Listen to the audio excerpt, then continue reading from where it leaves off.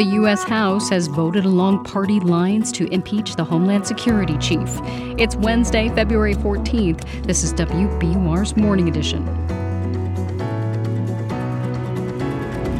Good morning, I'm Rupa Shenoy. Coming up, what's behind a recent wave of walkouts by journalists in more than 24 U.S. newsrooms? Withholding our labor is essential to making sure that the boss knows that we have a seat at the table, that we have a voice, and we have a lot of collective power. Also this hour, how conservation groups and ranchers are teaming up to save millions of acres of native grasses.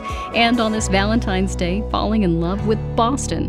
WBUR listeners and readers share their favorite stories. I dodged through traffic with no blinker, and I didn't let anyone merge. I'd always been a steady and cautious driver, but now I'm just as unpredictable as anybody else. Cloudy skies gradually clear in the 30s today. It's 7:01. Now the news.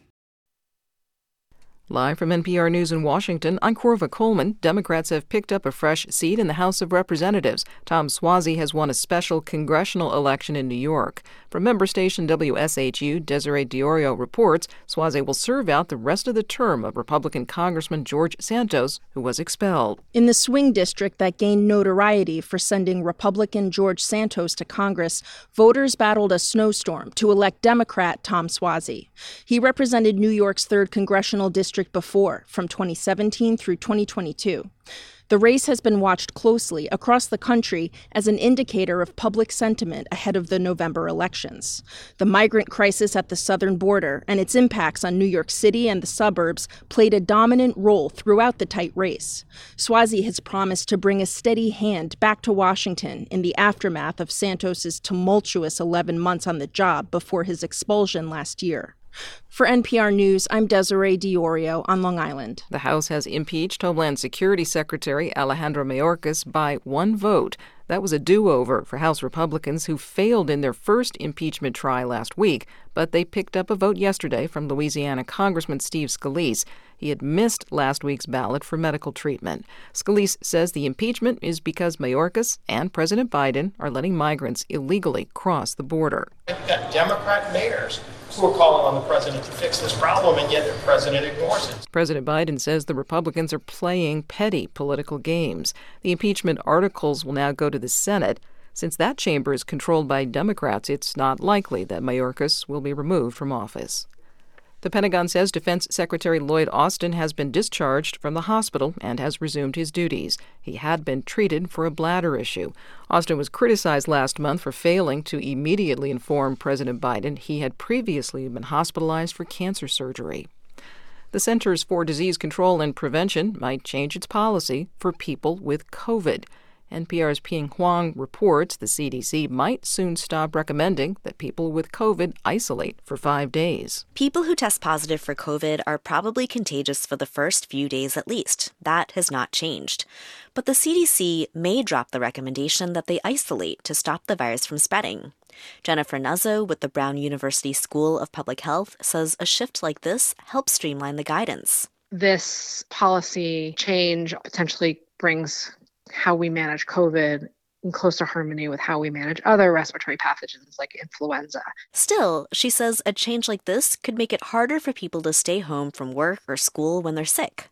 The planned policy change was reported in the Washington Post and attributed to several unnamed CDC officials. It said the updated guidance could be coming in April. Ping Huang, NPR News. This is NPR. I'm Rupa Shenoy. This is WBUR in Boston.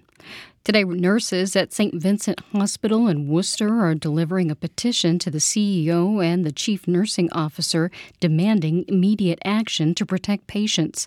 David Schildmeyer is with the Massachusetts Nurses Association. He says dangerous conditions have existed in St. Vincent Hospital for several months. We have patients lying for hours, in their own feces, in their own urine, for want of a nurse being able to get there. Patients are falling, infections are happening, and patients have died as a result of these conditions. It has to stop. Schildmeyer says 80% of the nurses at the hospital have signed the petition. WBUR has reached out to St. Vincent Hospital for comment. A new study finds that older adults who exercised regularly before the pandemic are less likely to get COVID. Researchers from Brigham and Women's Hospital studied more than 61,000 adults with an average age of 76. Dennis Munoz Vergara is lead author of the study. He says researchers classified participants as inactive, insufficiently active, or sufficiently active. We found that those sufficiently active had a 10% reduction in COVID-19 infection and 27% reduction in hospitalization due to COVID-19 compared to those inactive. The findings also suggested women benefited from physical activity more than men did. Today, the Boston City Council will consider a resolution in support of a ceasefire in the war in Gaza. Two similar resolutions were considered last October but never made it past initial discussions. Cambridge, Somerville, and Medford have all passed similar proposals. Federal emergency management officials are denying a request for a major disaster declaration for 3 Massachusetts counties. Bristol, Hampden, and Worcester counties experienced severe flooding after a storm last September. The Healy administration says it's disappointed in the decision. State officials say they'll distribute $5 million in flood relief funding to affected communities. It's 7:06. We're funded by you, our listeners, and by Scrub-A-Dub Car Wash. Family-owned since 1966, offering Scrub-A-Dub Unlimited, designed to keep your car Scrub-A-Dub clean anytime you want. The Celtics are coming off their 5th straight win after defeating the Brooklyn Nets last night. Final score was 118-110. Forward Jason Tatum scored 41 points for the team. The C's turn around to play the Nets again tonight, this time at home. Tip-off is at 7:30. The Bruins lost last night's game against Tampa Bay in a shootout. They fell to the Lightning 3-2. Mostly cloudy through the morning today, but skies will clear into the afternoon. We'll have highs in the low 30s, and it'll also be windy. Tonight, still windy, and temperatures fall to the low 20s. Tomorrow, clouds move back in throughout the day. Highs will be in the upper 30s. It's 31 degrees in Boston. Thanks for listening to WBUR. Support for NPR comes from NPR stations. Other contributors include Jarl and Pamela Mohn, focusing on civil liberties, foster youth, public radio, and the arts. And the Public Welfare Foundation, committed to advancing transformative youth and criminal justice reforms. It's Morning Edition from NPR News. I'm Steve Inskeep. And I'm Leila Fadel.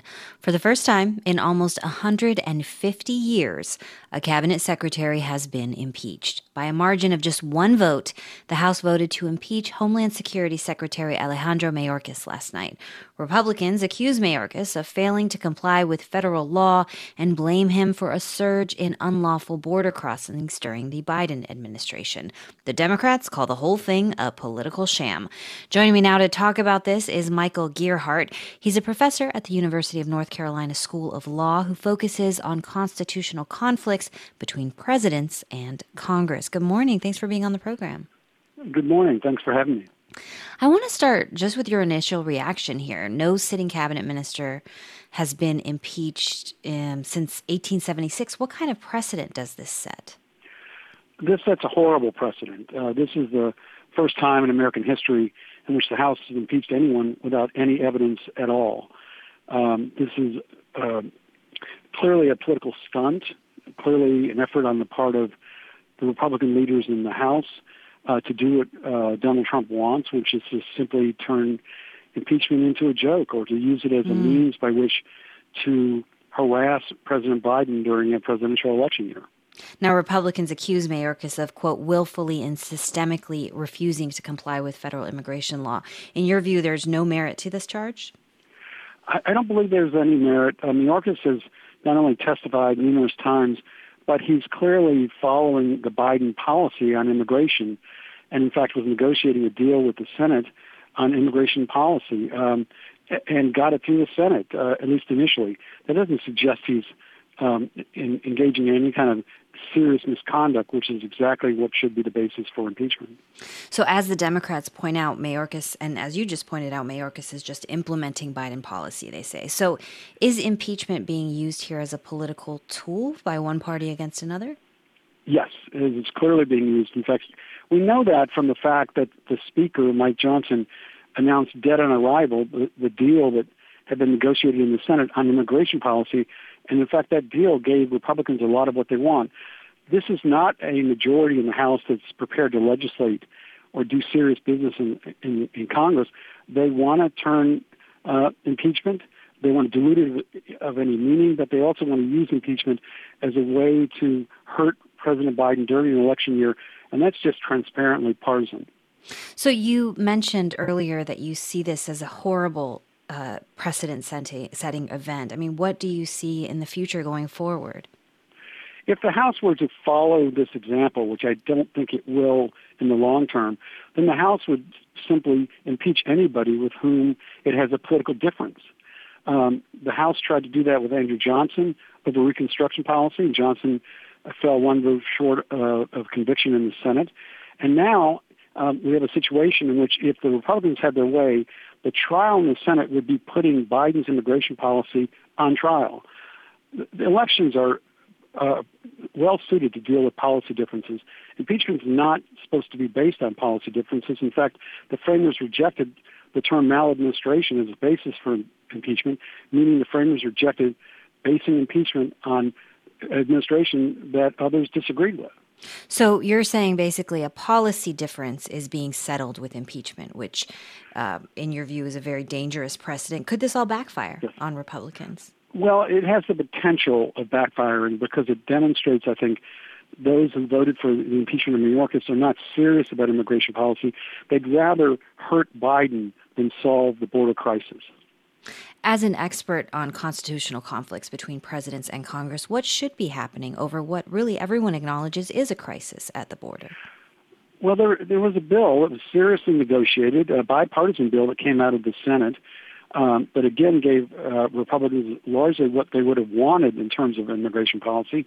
That's the appropriate way to deal with this, is through legislation. Impeachment is not a legitimate means by which to deal with policy disagreement. Constitutional law professor Michael Gerhardt, thank you for your time and your insights. Thank you very much. Over the past few weeks, journalists have walked out of more than 24 newsrooms. They're on picket lines protesting layoffs and budget cuts at longtime papers as well as digital startups. NPR's David Folkenflik has the story of a newsroom union leader who sees examples for success in other industries, from actors to automakers. These days, most people scroll through social media on their phones instead of subscribing to local outlets. So pick a newsroom at random around the country, and more likely than not, there's been layoffs. The Messenger shut down, that's more than 300 journalists. It's happened at the Washington Post, the not-for-profit Texas Tribune. The Wall Street Journal just fired 30 reporters and editors in its Washington bureau. Journalists are standing up and saying, enough is enough. We can't take these cuts anymore. And we've got to fight back. John Schlois, spelled like Seuss, rhymes with rejoice. Anyway, John Schlois is the international president of the News Guild CWA, the largest union representing U.S. journalists. He got his start at the Los Angeles Times, which has faced one crisis after another. It was anti-union for the longest time, and so was Schlois. I grew up in rural Arkansas, and I did not grow up in a union family. I didn't really grow up in a culture that even talked about unions. They just didn't even exist. 6 years ago, when its journalists voted to unionize, the LA Times was owned by Tribune Media. At the Los Angeles Times, we were facing a crisis moment where we had management constantly changing, very little job security. Reporters decided they needed to negotiate collectively. Tribune wanted no part of the union there and sold the LA Times to a local billionaire, Patrick Soon-Shiong, who invested heavily. What happened in LA inspired a wave of union activism among journalists. Schlois rode that wave to win election to lead the News Guild. More than 100 newsrooms have voted to join the Guild in the past 6 years. When we were organizing at the LA Times and building the union, we never thought we would go on strike. Schlois says he's been radicalized a second time. Confrontation, he says, was necessary. And now it's completely changed. We realize that withholding our labor is essential to making sure that the boss knows that we have a seat at the table, that we have a voice, and we have a lot of collective power. Here's what that sounded like last week in Chicago. Invest in your city! Invest in your city! In the nearly 200 years of the Chicago Tribune, this is the first time that we have ever gone on strike. Gregory Royal Pratt is an investigative reporter for the Chicago Tribune, owned by a private investment fund called Alden Global Capital. About 150 people turned out, as they have at the New York Daily News, the San Antonio Record, Vanity Fair, Business Insider, and elsewhere. Well, it brings people to the bargaining table. Other companies that have had walkouts from the Washington Post on down, you've seen companies come back and negotiate in better faith and understand that this isn't something that they want. They don't want the disruptions. There's a question about whether what's worked in more vibrant industries, from cars to shipping, can work for the news business, which is ailing badly. In Pittsburgh, journalists at the Post-Gazette went on strike more than 15 months ago against an intransigent owner. They're still off the job, with basically nothing to show for it. Alex Colvin is the dean of the School of Industrial and Labor Relations at Cornell University. Colvin says unions cannot stop the laws of physics. When cuts are on the way, they'll probably happen. The question is, what's going to be the impact on the workers? Is there going to be any measures to soften the impact on them, to do right by people who've worked for a business for a long time? It is possible to have impacts by negotiations, reaching a deal. As the News Guild's John Schlois sees it, his members are standing up for their jobs and for journalism. They're desperate to do this work, to tell the stories that folks in our communities want to hear. When you have corporations, hedge funds, but billionaires, and then really bad management, they're looking around being like, what's going to happen? Like, who's gonna be here? No one is going to be here unless we stand up and fight. As for those newspaper proprietors, a range of reactions. The Washington Post tells NPR that it respects the union's efforts to reach contracts acceptable to both sides, as they did in December. Alden Global Capital says it hopes the union understands the need to get more money from digital media giants like Google. And the LA Times' owner has said the union's refusal to waive seniority protections made him cut more jobs than he would have had to do otherwise. David Folkenflik, NPR News. Today is Valentine's Day. It's also Ash Wednesday. The first day of Lent is a holy day for many Christians. During this time of charity, prayer, and fasting for many, people who observe Lent also choose abstinence as a way to mark the weeks leading up to Easter. Giving up chocolate is a classic example. Ooh, a hard one. Any time of the year, but especially on Valentine's It's just Day. like, no. But in recent years, more people have decided to take a break from social media or cutting down on screen time. You can do that. Just listen to more radio. Some advocates this year suggest giving up carbon emissions, driving less, or turning down the thermostat. But Father James Martin says Lent isn't just about sacrifices. He's a Jesuit priest and editor-at-large at the Catholic magazine America. You know, I try to curb my tongue in terms of gossiping and give more to the poor and just try to be a kinder person. Martin says he also observes a custom that he started in his college days when his Jewish friends suggested what he should give up for Lent. They said, well, who decides what you give up? And I said, well, I do. And they're like, well, how hard is that? And I said, what would you suggest? And they said, we should decide what you give up. So they did. And the first year, I think I gave up Hostess snowballs, you know, those pastries, and orange soda. And if you just can't bear to give something up, you can also consider giving. And if you're stuck, just look around in your life and see someone who's needy and give them a phone call, or a homeless person on the street and take them into a restaurant and give them a meal. So I think in addition to giving up, it's doing something positive as well. He sees Lent as a chance to recall the common good.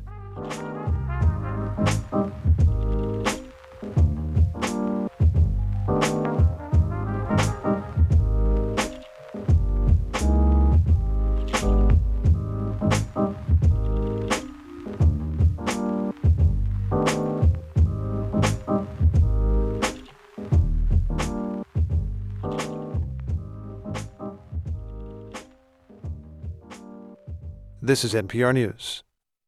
Good morning. Thanks for starting your Wednesday with 90.9 WBUR. We're following news of Homeland Security Secretary Alejandro Mayorkas's impeachment in the House, and U.S. officials say arrests for illegal crossings of the U.S. border with Mexico fell by half in January from record highs in December. And coming up in 15 minutes on Morning Edition, a Valentine's Day story from Ukraine, where a so-called love train brings significant others to meet soldiers on leave. It's 7:19. WBUR supporters include Road Scholar, creating educational travel adventures for adults around the world. Learn more at roadscholar.org/learning. Caitlin Clark, the women's college basketball player, is on the verge of breaking the scoring record. The hype is palpable, and fans are putting their money down. We got them off a student. They were $9 seats, and I think we paid $2.50 a piece. We didn't care. We didn't care. We didn't care. More on the Caitlin Clark effect on All Things Considered from NPR News. Listen again after 4 today on 90.9 WBUR. We start out mostly cloudy today, but skies will gradually clear through the afternoon. Highs will be in the low 30s, and it'll be windy. Skies stay clear tonight. Temperatures will be in the low 20s. Tomorrow it grows overcast again, and we'll have highs in the upper 30s. It's 30 degrees in Boston.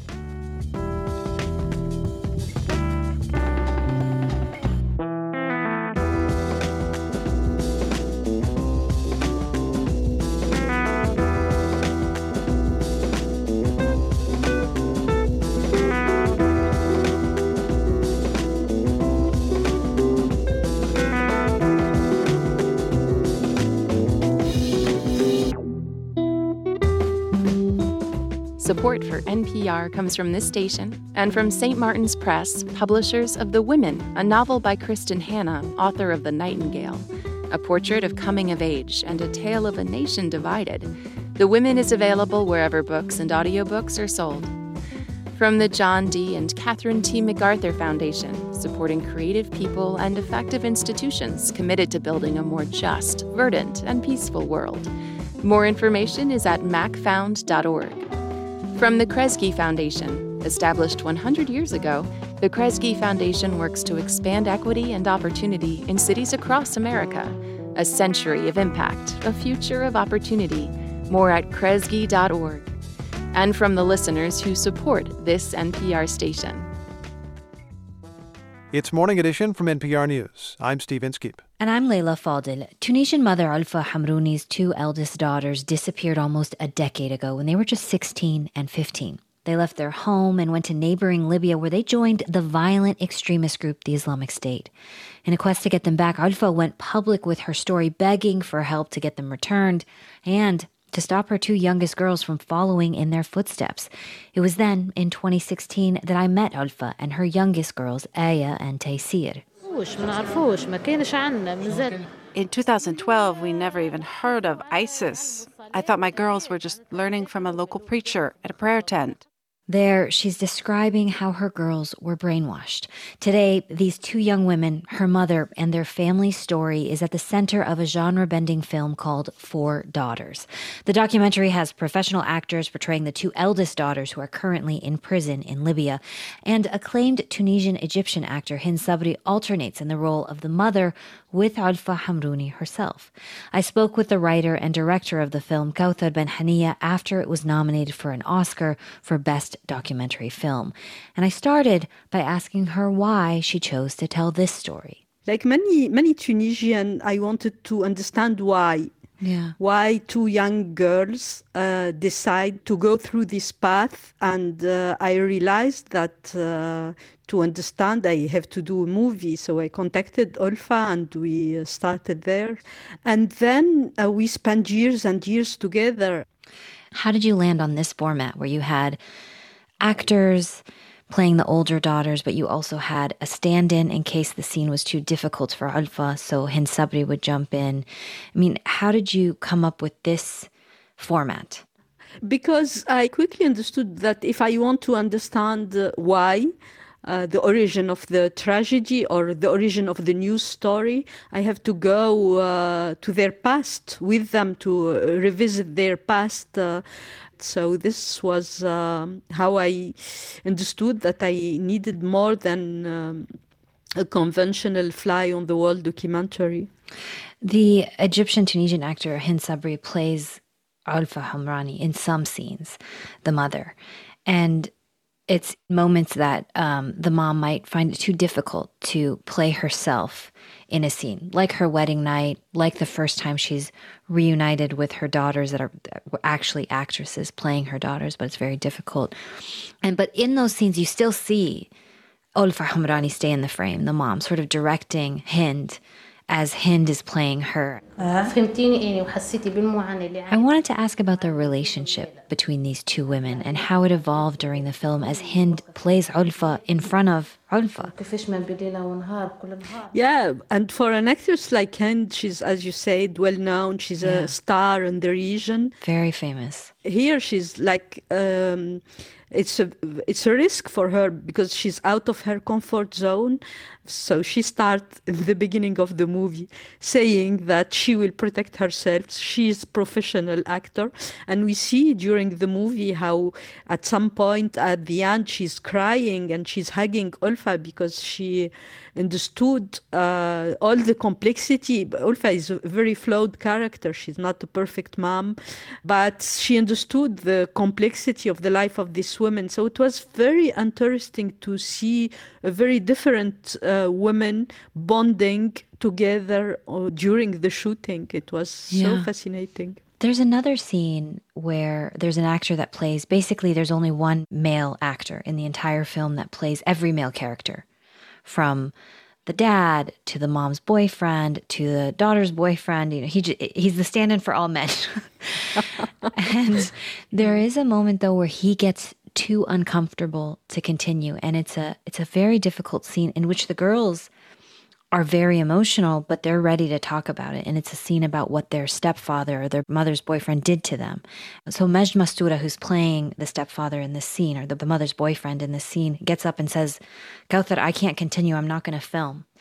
And Aya says, why? This will help me. This will help me work through it. Was there any moment in that scene where you thought, maybe this is too far? How do I create art from this pain without causing more pain? And I wondered if you struggled with that question. Yeah, it was my main obsession. And especially in this scene, she said this incredible sentence, pointing the meta-documentary side, saying, he's an actor, tell him I'm just an actress, and this is our line I'm saying. So it's tell him it's not my life so he can come back. And we were all confused and scared, me and the actor. And this little girl is there telling us how it's important for her to tell this thing. Is there anything that you would want the world to know about this story as we talk about the film, and for people who haven't seen the film yet, that they should know about the story of Ulfa Hamrani and her 4 daughters? I mean, I did this movie without prejudgment. I tried to understand, and I went through a journey of all the spectrum of emotion. The movie is funny, we laugh a lot. Yeah. The movie is so emotional, we cry. So I wanted to share all what I felt and all what I understood also with the audience. And I think the movie is not, the story of ISIS is only the tip of the iceberg.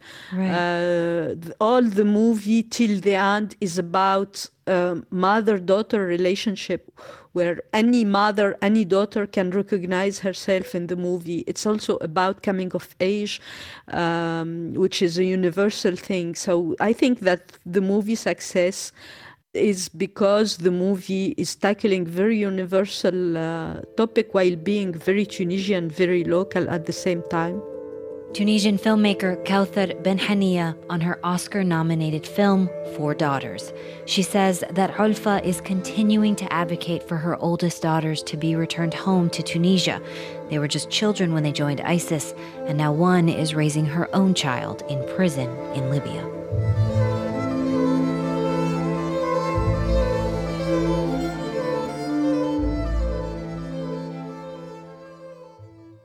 This is NPR News. Today's top stories are next, and coming up at 7:45 on WBUR's Morning Edition, why conservation groups are teaming up with ranchers and even big beef buyers to protect native grasses.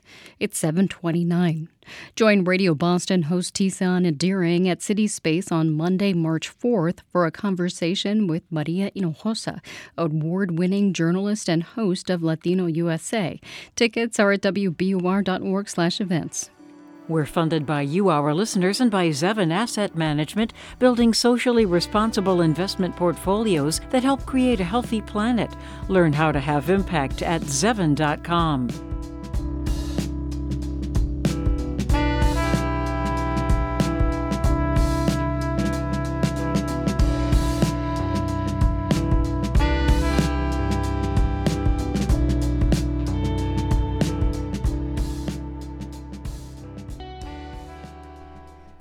Live from NPR News in Washington, I'm Kristen Wright.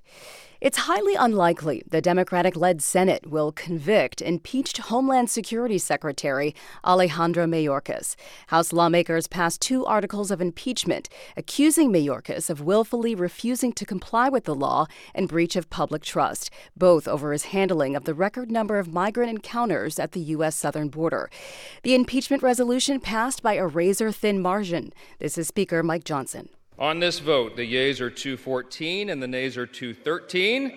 The resolution is adopted. A House impeachment vote failed last week when Republicans didn't have enough votes. Vice President Harris is traveling to Germany today for a series of meetings with U.S. allies. Harris is expected to deliver a key message at the Munich Security Conference. The trip comes after recent comments by former President Donald Trump raised concerns about the U.S.'s long-term commitment to the NATO alliance. NPR's Asma Khalid says Vice President Harris is trying to convince NATO allies that the U.S. is a reliable partner. This White House promised that the Trump era was over, that America was back. So I will say there is a lot at stake, both for the Biden administration's reputation and the United States' credibility as a world leader. NPR's Asma Khalid reporting. You're listening to NPR News. From WBUR in Boston, I'm Rupa Shenoy. Today is Frederick Douglass Day in Massachusetts. This afternoon, the state Senate will unveil a bust of the abolitionist and statesman. WBUR's Fausto Menard reports it'll be permanently displayed in the Senate chamber where Douglass spoke in 1894. A quote from Douglass remains painted in the Senate chamber today. It reads, "Truth, justice, liberty, and humanity will ultimately prevail." State House art curator Susan Greendyke-Leshev calls the bust of Douglass a wonderful addition. It is particularly important to me because it represents an expansion of the collection beyond the elected and military into the civic service memorials.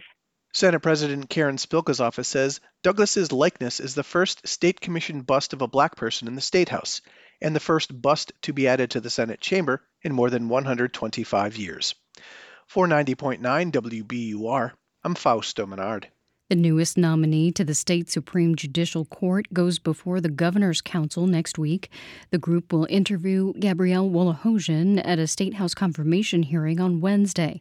Governor Maura Healey has been criticized for the nomination. She and Wolohojian dated for several years.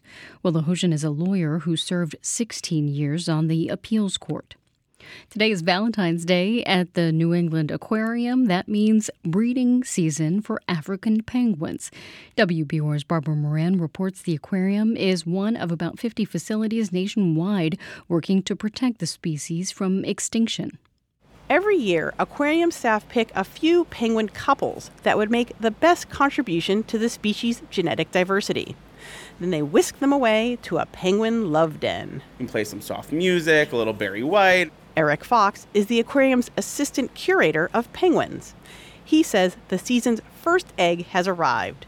It's from Durbin and Harlequin, a penguin couple that's been together almost 25 years. We're all excited to know that 40 days from now, come early March, we are going to hopefully see an egg emerge into a chick. If the egg hatches, it'll be Durbin and Harlequin's 9th chick together. For 90.9 WBUR, I'm Barbara Moran. It's 7:33. We're funded by you, our listeners, and by Boston Medical Center, modeling a new kind of excellence in healthcare built on clinical expertise and equity. Learn more about rewriting healthcare at bmc.org. The Celtics are celebrating an 8-point victory in Brooklyn. They beat the Nets last night 118-110. The two teams will face off again in Boston tonight at 7:30. The Bruins fell to the Tampa Bay Lightning last night in a shootout. Final score was 3-2. Windy with highs in the low 30s today. Skies will be mostly overcast through about mid-morning, then clouds gradually move out. Still windy and clear tonight in the low 20s. It'll gradually grow overcast throughout the day tomorrow. Highs will be in the upper 30s. It's 30 degrees in Boston. You're with WBUR. Support for NPR comes from this station and from Indeed, designed to be an end-to-end hiring solution for businesses of all sizes to attract, interview, and hire candidates, all from a single platform. Learn more at Indeed.com/NPR. And from Procter & Gamble, maker of Metamucil, a fiber supplement containing psyllium, a plant-based fiber for trapping and removing waste in the digestive system, designed to be taken every day. More at Metamucil.com. This is NPR. It's Morning Edition from NPR News. I'm Leila Fadil. And I'm Steve Inskeep. Good morning. Let's ask about the real-world effects of one of the conflicts around the Middle East. Houthi militants in Yemen have been attacking commercial ships passing by their shores in the Red Sea. It's one of the world's busiest trade routes leading to the Suez Canal. This week, Houthis fired missiles at a Brazilian vessel full of corn. The United States and other nations have ships on hand to respond, but what have shipping companies and their customers done? NPR's David Gura is following that aspect of it. Hi there, David. Good morning, Steve. How are companies responding? Well, quite quickly, one shipping analyst told me, and quite uniformly. Many container ships are now being routed all the way around Africa instead of through the Suez Canal, where traffic fell by 43% last month. Wow. That's according to the IMF. And more recently, we've seen vessels carrying food and grain also take this longer route, along with tankers full of oil and liquefied natural gas. They're going this way because it's seen as safer, even with this new international coalition patrolling the Red Sea. But because it's a farther distance, Steve, thousands of miles longer, it's also more expensive, requiring more fuel and extra insurance. How much stress is that putting on the global supply chain? Well, it's a strain. In normal times, about 10% of the world's cargo goes through the Red Sea. But I want to stress this is nothing like the delays and disruptions and difficulties companies dealt with during the pandemic. That said, these attacks are definitely having an impact on trade across many different industries, and especially in Europe, because many of the goods European countries import from Asia and the Middle East travel through the Red Sea. A few weeks ago, Tesla, Volvo had to pause production at factories in Europe, and IKEA, the furniture maker, says these disruptions are going to lead to delays. And for shipments that are more time-sensitive, for goods that are perishable, we're seeing companies using airplanes instead of ships. Airplanes. Okay, so how big a deal is all of this for the United States? Well, so far, analysts and industry groups say it's been manageable, but they are worried about what would happen if this were to drag on. Eric Beyer heads the Alliance for Chemical Distribution, and he says companies are having a harder time getting citric acid, a lot of which is made in China and India. That's used in things like the vitamin water and the Gatorade that we drink after we work out. Along with other chemicals that are used in cleaning supplies.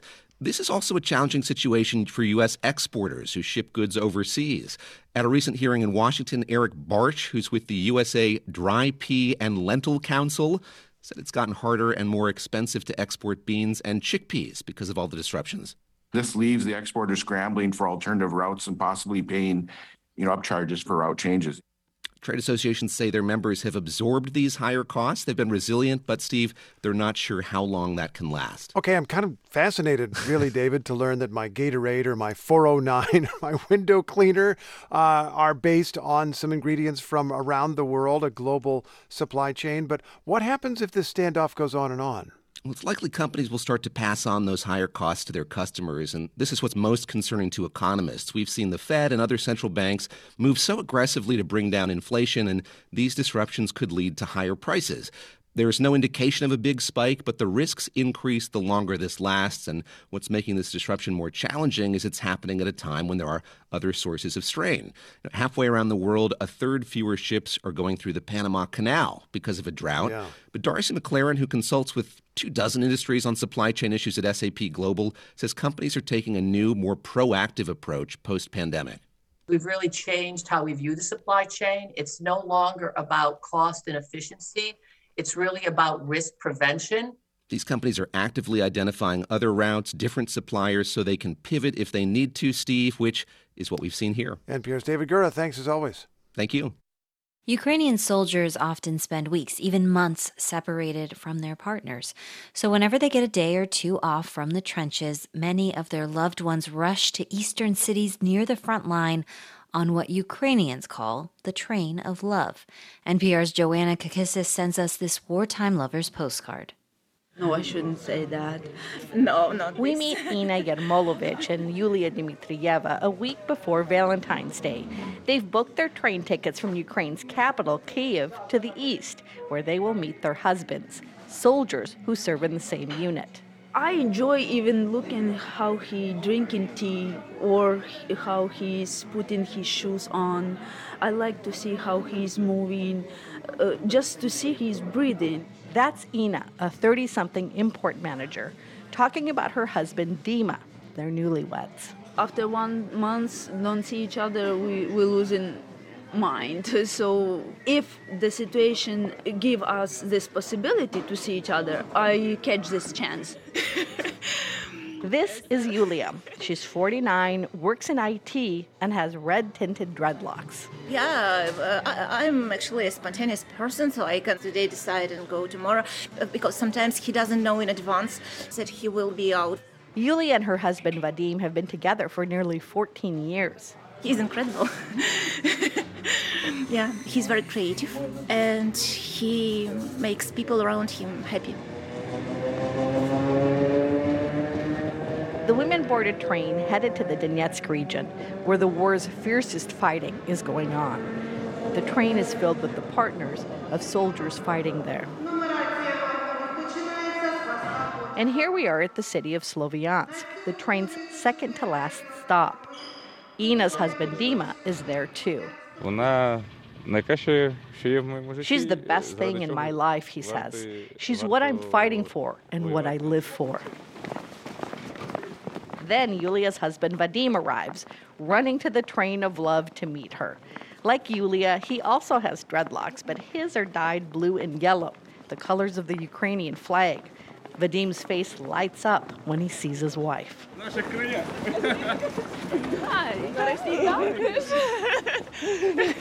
They kiss, and Ina and Dima embrace. There are reunions all day at the Sloviansk train station. And at the train's final stop, the city of Kramatorsk. Every day at these two stations is Valentine's Day. Shops that sell flowers and chocolates are always busy, making as much money as they did before the war. In a cafe with their wives, Vadim and Dima say wartime separation has ended too many marriages. Dima says some wives go abroad and build new lives. And Vadim brings up a soldier in their unit who divorced his wife. She made us all these bracelets, Vadim says, holding up his wrist. After we returned from a difficult combat mission, something snapped in him, and he said he could no longer talk to her. Then they changed the subject. Dima and Ina talk about having kids. Vadim and Yulia plan to adopt. But 2 years of war have also lowered expectations for the future. The main thing now is just to stay alive, Vadim says, and that's what we plan to do. At the station, the next train of love arrives. Soldiers holding flowers line the platform, waiting for the doors to open. Joanna Kakissis, NPR News, Sloviansk, Ukraine. This is NPR News. Coming up at the top of the hour here on WBUR's Morning Edition, the Republican-controlled House has voted to impeach Homeland Security Secretary Alejandro Mayorkas over the Biden administration's handling of the U.S.-Mexico border. Mostly cloudy skies gradually clear today. It'll be windy and in the low 30s. Tonight, clear skies and low 20s. Tomorrow, clouds move back in throughout the day, and it'll be in the upper 30s. It's 30 degrees in Boston. WBUR supporters include Brookline Bank, where financial solutions are crafted to the needs of your business and delivered with a hands-on approach committed to your success. Learn more at brooklinebank.com. Member FDIC. And Xfinity Internet with the Xfinity 10G network, so everyone at home can be online even at peak hours. Xfinity from Comcast. The future starts now. The ride-hailing service Lyft will allow customers in Boston to request female and non-binary drivers. The company launched the feature in a limited number of cities in September, and it went nationwide today. Lyft says it helps both drivers and women and non-binary riders feel safer.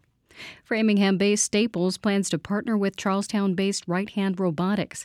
The office supply retailer says it's partnering with the robotics company for streamlined packaging technology. Neither company has released the financials of the multi-year agreement. A longtime steakhouse in Auburn plans to close. Chuck's Steakhouse and Margarita Grill will shut its doors at the end of this month. The restaurant has been open for nearly half a century.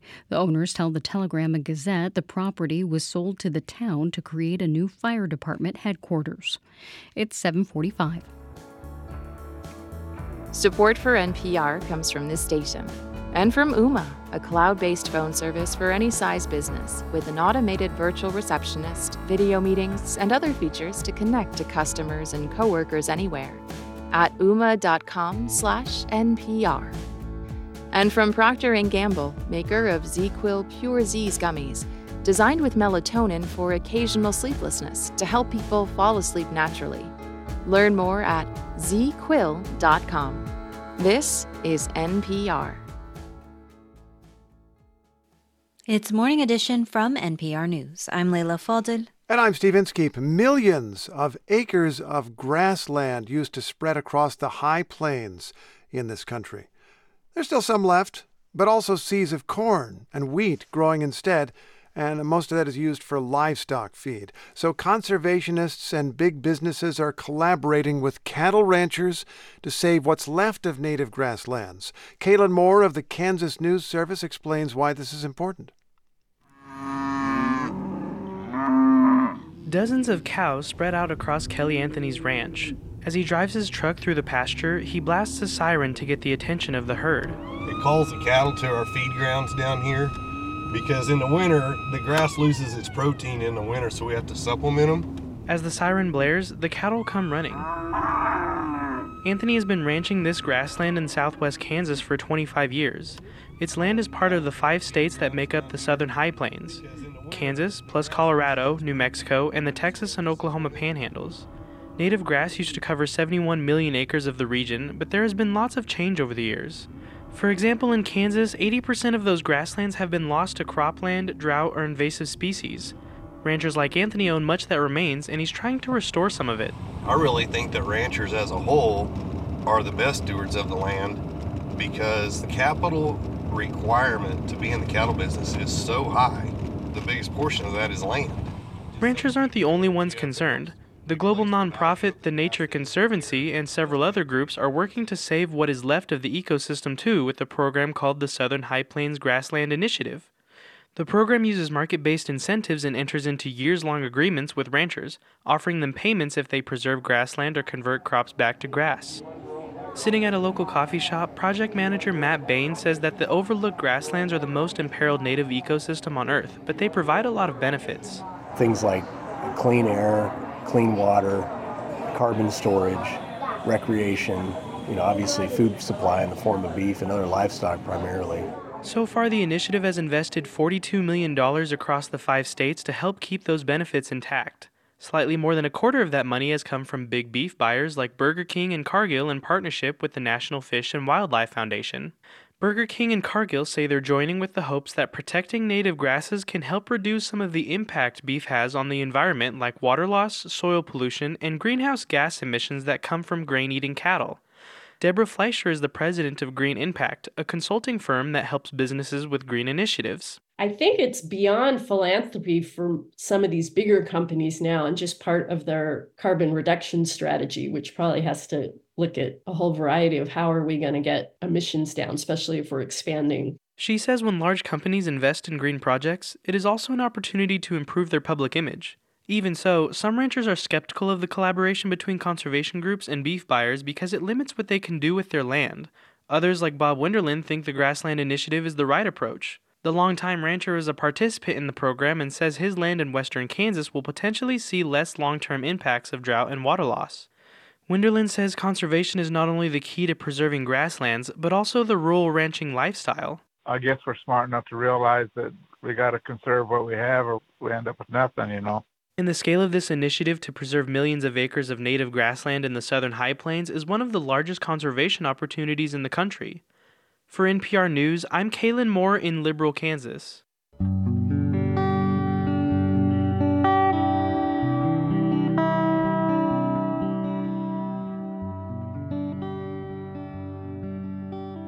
This is NPR News.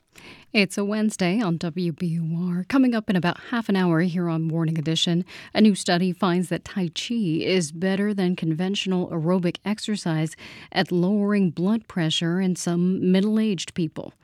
It's 7:49. WBUR supporters include Arts Emerson with the legendary Seven Fingers Troops U.S. premiere of Dual Reality, February 7th through 18th at the Cutler Majestic, artsemerson.org.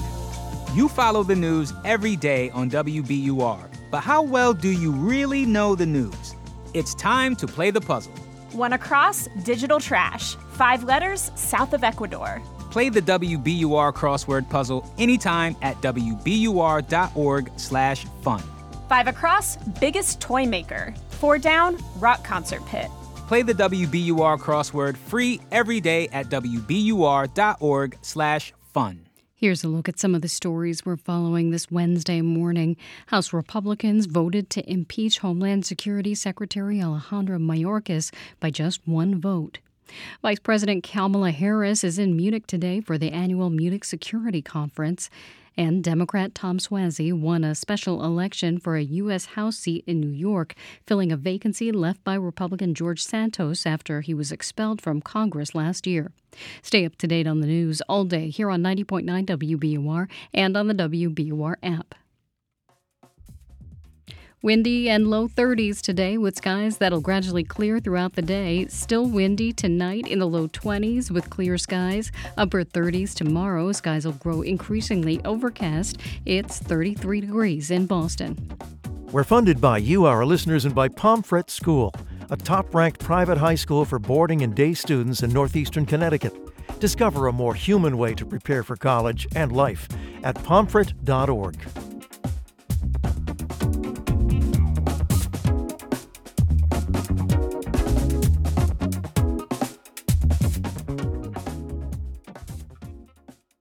You're listening to WBUR's Morning Edition. I'm Rupa Shenoy. What makes someone love Boston? For Valentine's Day, our Ideas and Opinions team asked readers and listeners to share their favorite Boston stories. They wanted to know what it means to live and find your place here. As part of our field guide to Boston, here are some of the responses.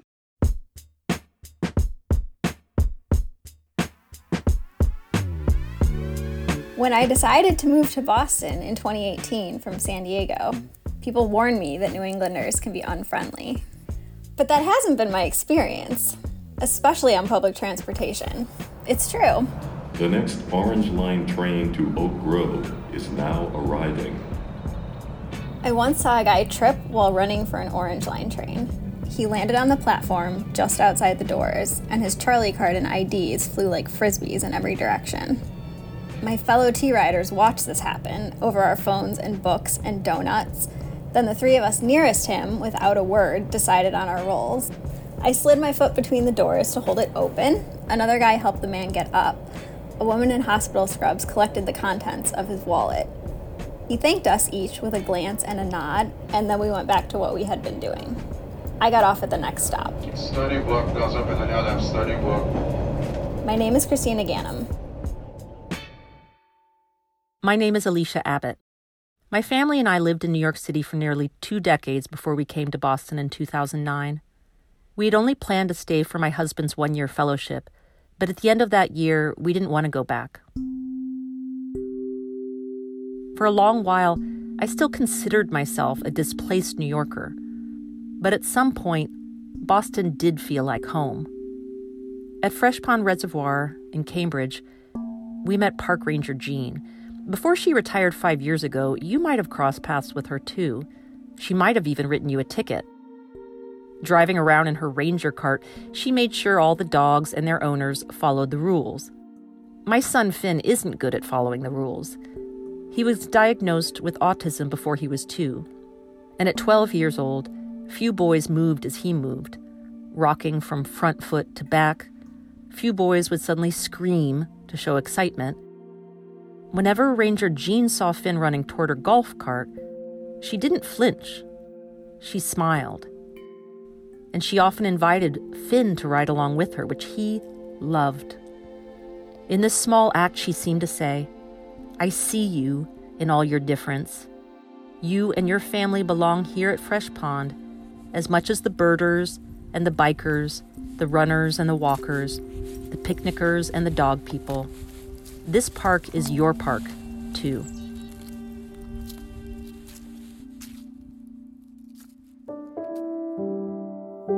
My name is Ethan Gilsdorf. I grew up in Seacoast, New Hampshire. My parents got divorced when I was 6. As a little kid, we often visited Boston for the day, the aquarium, Museum of Science, or Fenway Park. The summer I was 12, my mother moved to Cambridge so she could attend grad school at Harvard. In October, an aneurysm ruptured in her brain. I spent the better part of a year visiting her at Mass General. She survived, but barely. For years after, the city felt cursed, haunted, a do-not-enter zone. As an adult, I lived in Western Mass, Louisiana, Vermont, and France. But I finally re-entered the emotionally radioactive mom zone when I was 38, the exact age my mom was when she moved to Boston. Newly single, I found a cheap one-bedroom in Somerville. I wanted a fresh start, just like my mother had.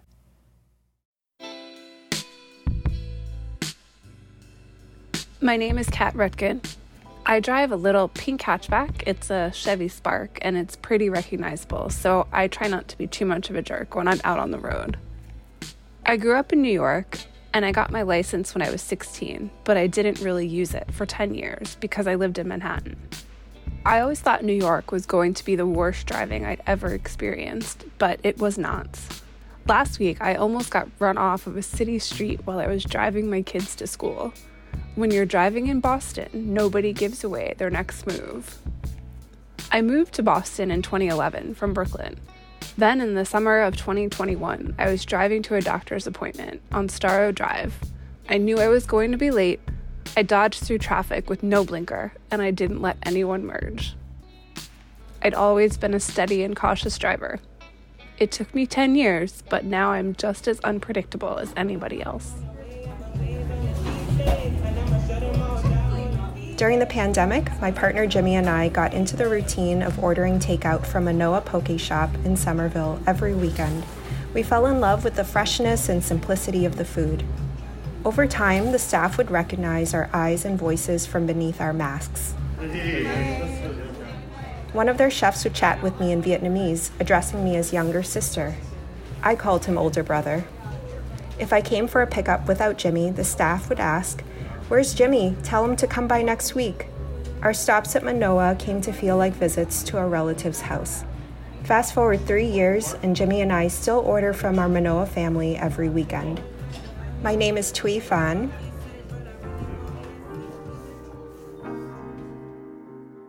My name is Dart Adams. I grew up at 47 Mass Ave on the border of South End and Lower Roxbury. I lived down the street from the South End Lower Roxbury chapter of the NAACP. The elders in my neighborhood told me stories about how Sammy Davis Jr., Quincy Jones, Martin Luther King Jr., and Coretta Scott King all lived in the neighborhood. One of my neighbors, Mel King, ran for mayor against Ray Flynn in 1983. I grew up hearing everything from R&B, soul, jazz, Boston space funk, reggae, calypso, soca, salsa, merengue, electro, freestyle, Latin hip-hop, house, or rap blaring out of boomboxes, cars, windows, and storefronts. My neighbors were mostly Black and Latino. We had a sizable LGBTQ community that lived among us too. We were all neighbors and everyone looked out for each other.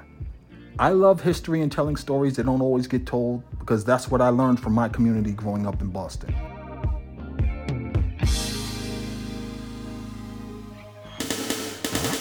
Picture this, where it all started was back in Boston, Massachusetts, some time ago. That was Christina Ganem, Alicia Abbott, Ethan Gilsdorf, Kat Rutkin, Tui Fan, and Dart Adams. This piece was produced by Chloe Axelson. For more love letters to the city, check out WBUR's Field Guide to Boston at wbur.org/fieldguide.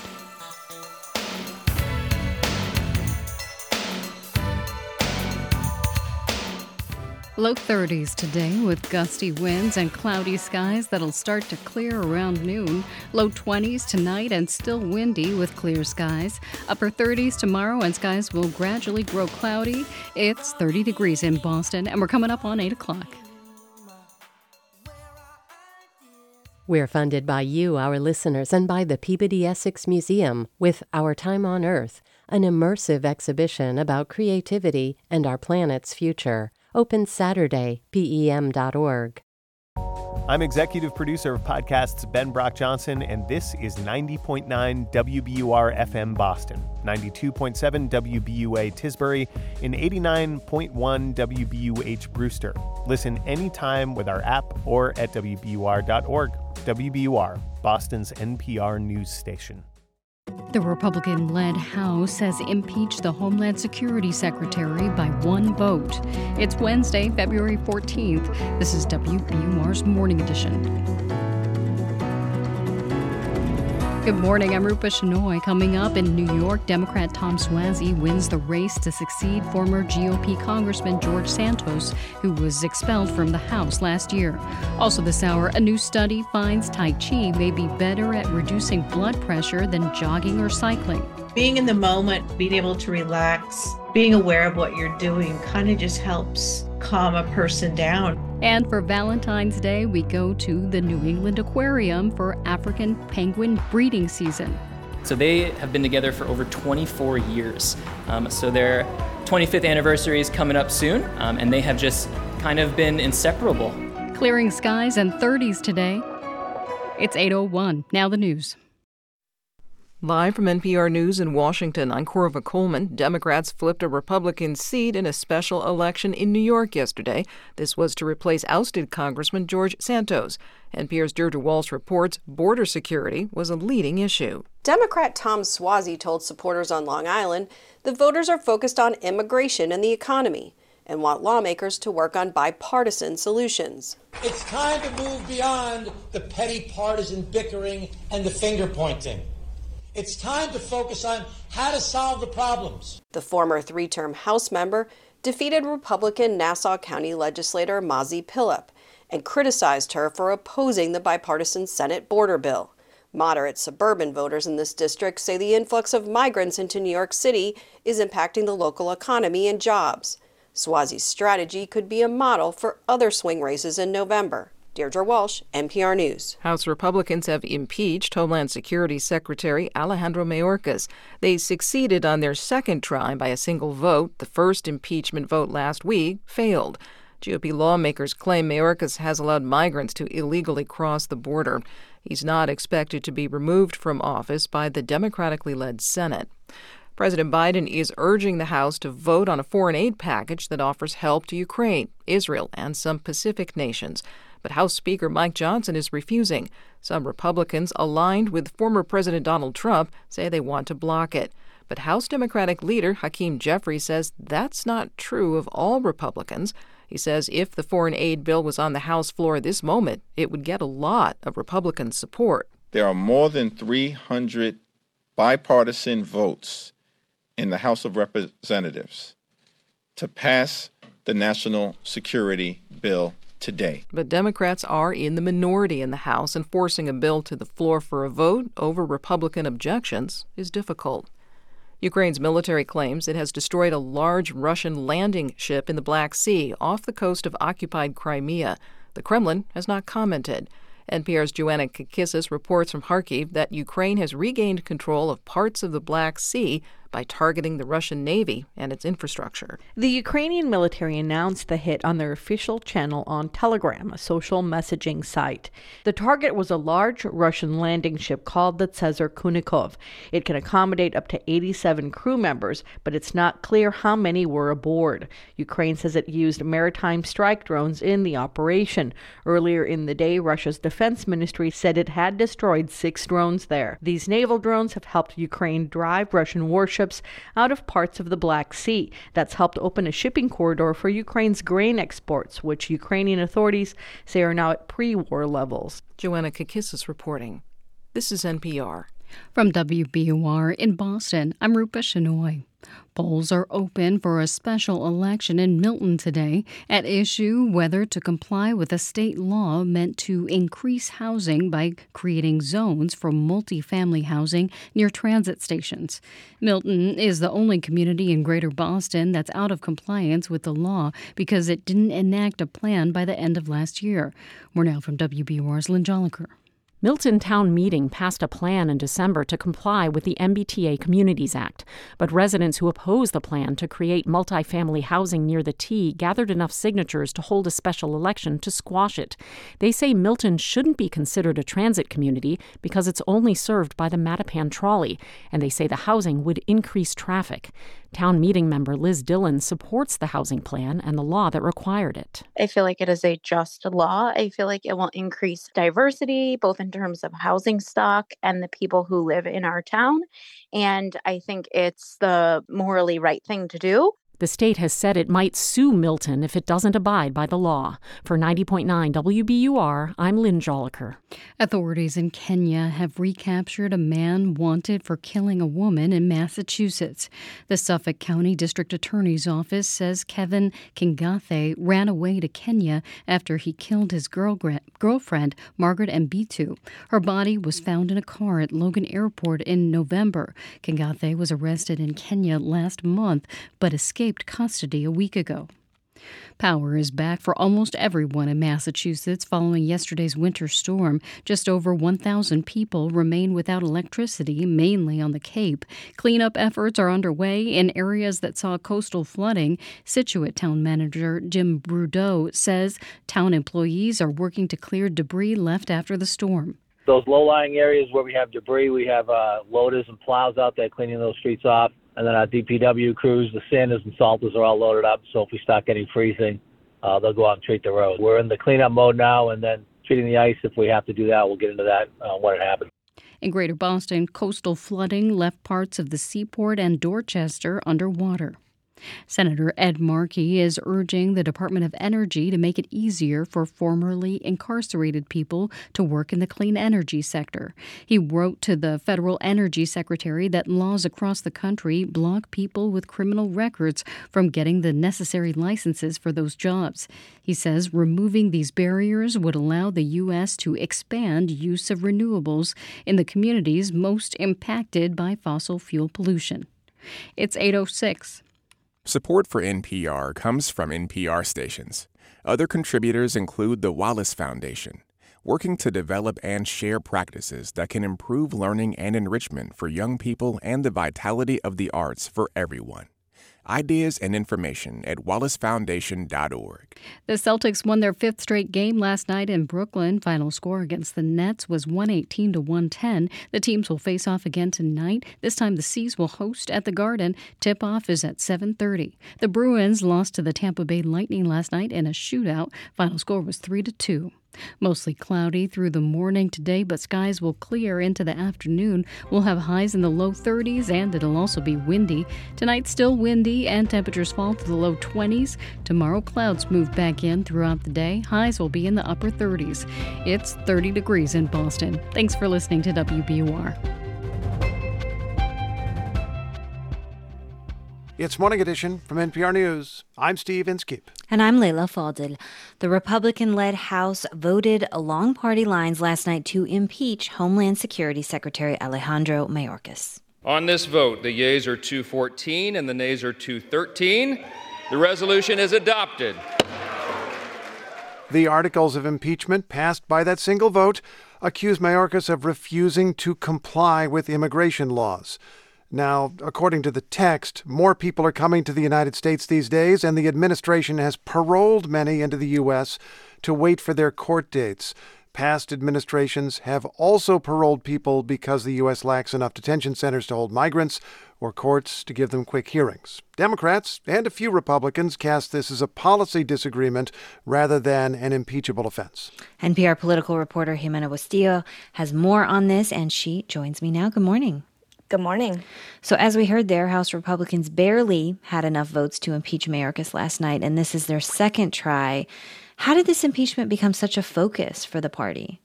Well, Republicans have been preparing for this impeachment since they gained control of the House. The Republican base and conservative media figures have been calling for the impeachment of several Biden administration officials, including Mayorkas and Biden himself, since the 2022 midterm elections. But with Democrats running the Senate and Biden in the White House, they really have no way to change laws. Instead, they've really focused on investigations and oversight as a way to follow through on promises to hold the Biden administration accountable. This impeachment, though, has been a bit divisive even among their own members. 3 Republicans voted against impeachment last night, and the same 3 voted no last week. The difference this time was House Majority Leader Steve Scalise was back in town after lengthy absence to seek treatment for cancer. I mean, this is highly unusual. The first time a sitting secretary is impeached in 150 years. What laws is Mayorkas actually accused of breaking here? They're accusing Mayorkas of not complying with immigration law, particularly when it comes to detainments, and of making false statements. At this point, as Steve pointed out, this is a time where many more people are just showing up at the border, and the Republicans are saying Mayorkas is paroling too many of them. Is this just a policy disagreement? Should it be an impeachment? Right. Democrats are arguing that this is politically motivated, as you noted, and it has been over 100 years since an impeachment of its kind.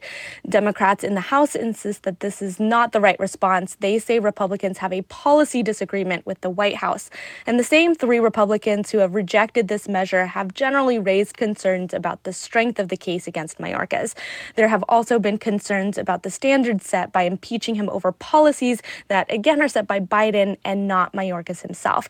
But Speaker Johnson defended the process last week, and he said that Mayorkas refuses to enforce the laws and left them with no other option. The Homeland Security Department last night said after the vote that they believe there's no shred of evidence of this. Okay, so this happened in the House. It's going to the Senate, which is controlled by Democrats. So does it just die there? It does not. So there are impeachment managers that have already assigned, and there is a Senate trial that will begin sometime after the senators return to D.C. Around the 26th. But a conviction requires 2/3 vote, and that simply will not happen in the Senate controlled by Democrats.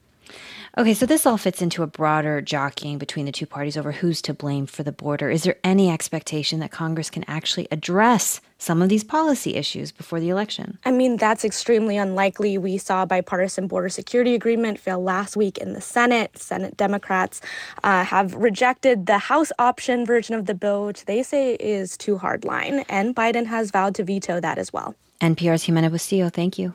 Thank you.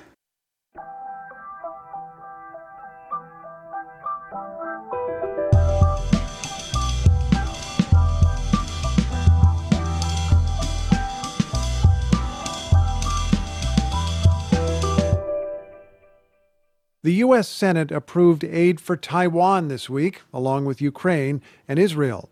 Unlike the other 2 U.S. allies, Taiwan is not at war, but is preparing for the possibility. Mainland China claims the island for its own.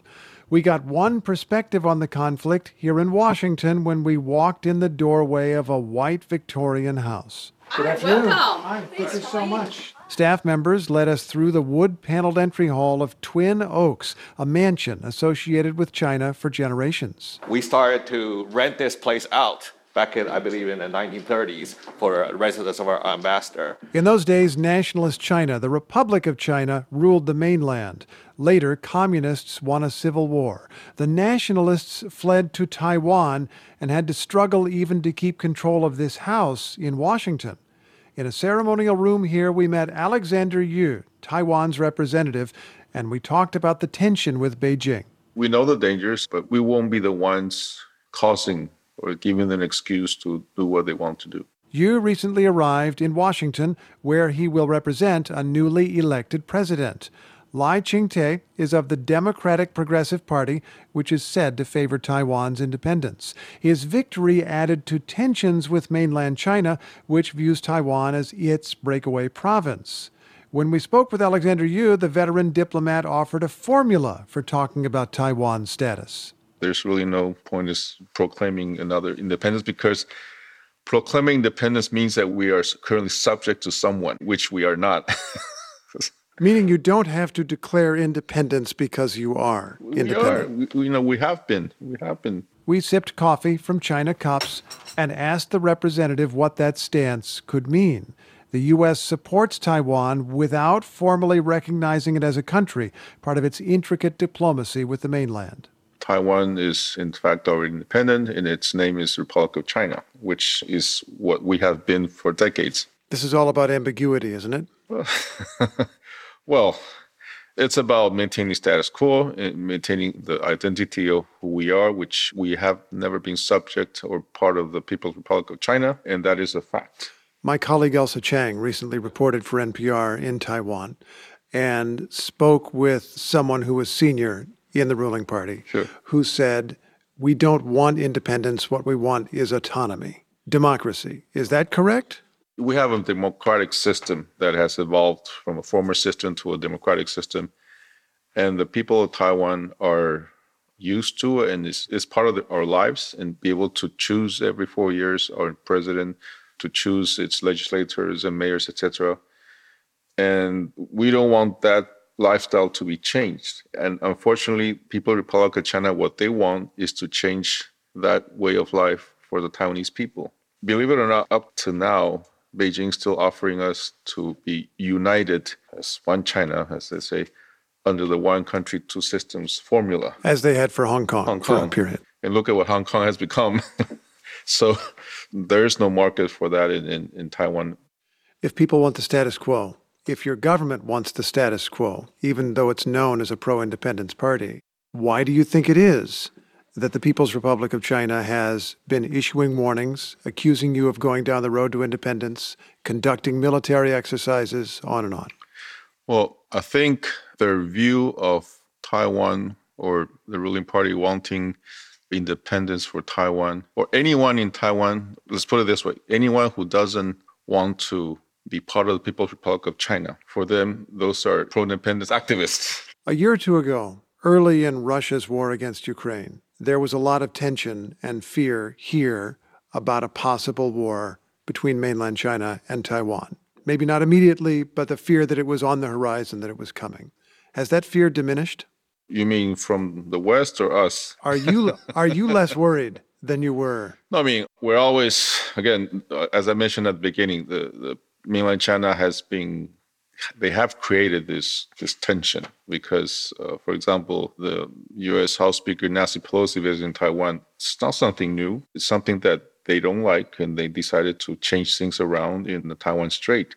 For example, increasing the number of or sending ships and fighter planes across the median line into Taiwan's identification zone, sending these balloons, as they've been increasing in their incidents in sending balloons over Taiwan's airspace.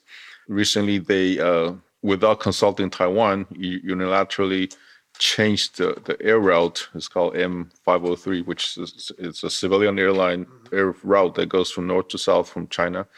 They moved it closer to Taiwan's side. You think they're encroaching on?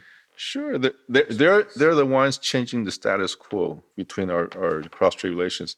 Your outgoing president did make a remark recently, though, suggesting that China was effectively too busy to attack Taiwan, that China was overwhelmed with other problems. Do you think that an invasion is not likely anytime soon?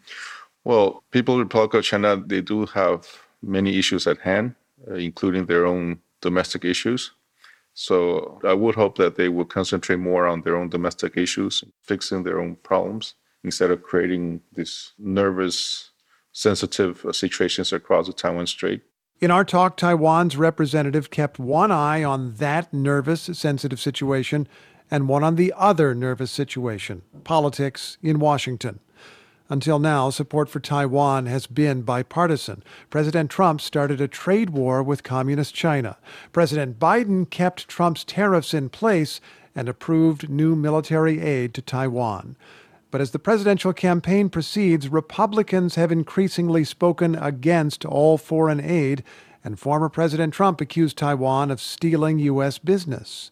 We did ask Alexander Yu what he makes of politics here. He diplomatically expressed the hope that U.S. support will continue, whoever wins this fall.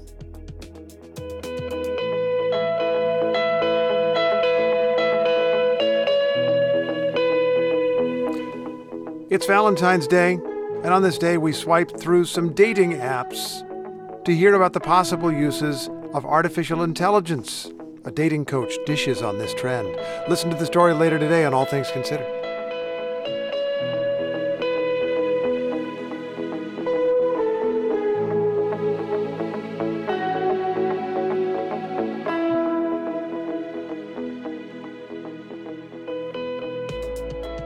This is NPR News. Good morning. Thanks for starting your Wednesday with WBUR. We're following news of Homeland Security Secretary Alejandro Mayorkas' impeachment in the House, and U.S. officials say arrests for illegal crossings on the U.S. border with Mexico fell by half in January from record highs in December. Coming up in 15 minutes on Morning Edition, we go to New York, where Democrat Tom Suozzi has won a seat left vacant when former GOP Congressman George Santos was expelled from Congress. It's 8:19. WBUR supporters include ThoughtForms Custom Builders, committed to building high-performance, healthy homes and spaces that bring people together, supporting NENSA's John Ogden Youth and Introductory Programming. Learn more at thoughtforms-corp.com and nensa.net. And Bowery Boston, presenting The Magnetic Fields, performing 69 love songs at Roadrunner on March 25th. For more info, visit roadrunner.com. Caitlin Clark, the women's college basketball player, is on the verge of breaking the scoring record. The hype is palpable, and fans are putting their money down. We got them off a student. They were $9 seats, and I think we paid $2.50 a piece. We didn't care. We didn't care. We didn't care. More on the Caitlin Clark effect on All Things Considered from NPR News. Listen today starting at 4 on 90.9 WBUR. We start out mostly cloudy today, but skies will gradually clear through the afternoon. Highs will be in the low 30s, and it'll be windy. Skies stay clear tonight. Temperatures will be in the low 20s. Tomorrow it grows overcast again, and we'll have highs in the upper 30s. It's 30 degrees in Boston. Support for NPR comes from this station and from Progressive Insurance with Snapshot, which monitors safe driving habits to determine a personalized rate. At Progressive.com, not available in California or from all agents. From the Wallace Foundation, working to develop and share practices that can improve learning and enrichment for young people and the vitality of the arts for everyone. Ideas and information at wallacefoundation.org. From the NPR Wine Club, where members can explore wines from around the world with stories behind each one and bottles inspired by favorite NPR shows.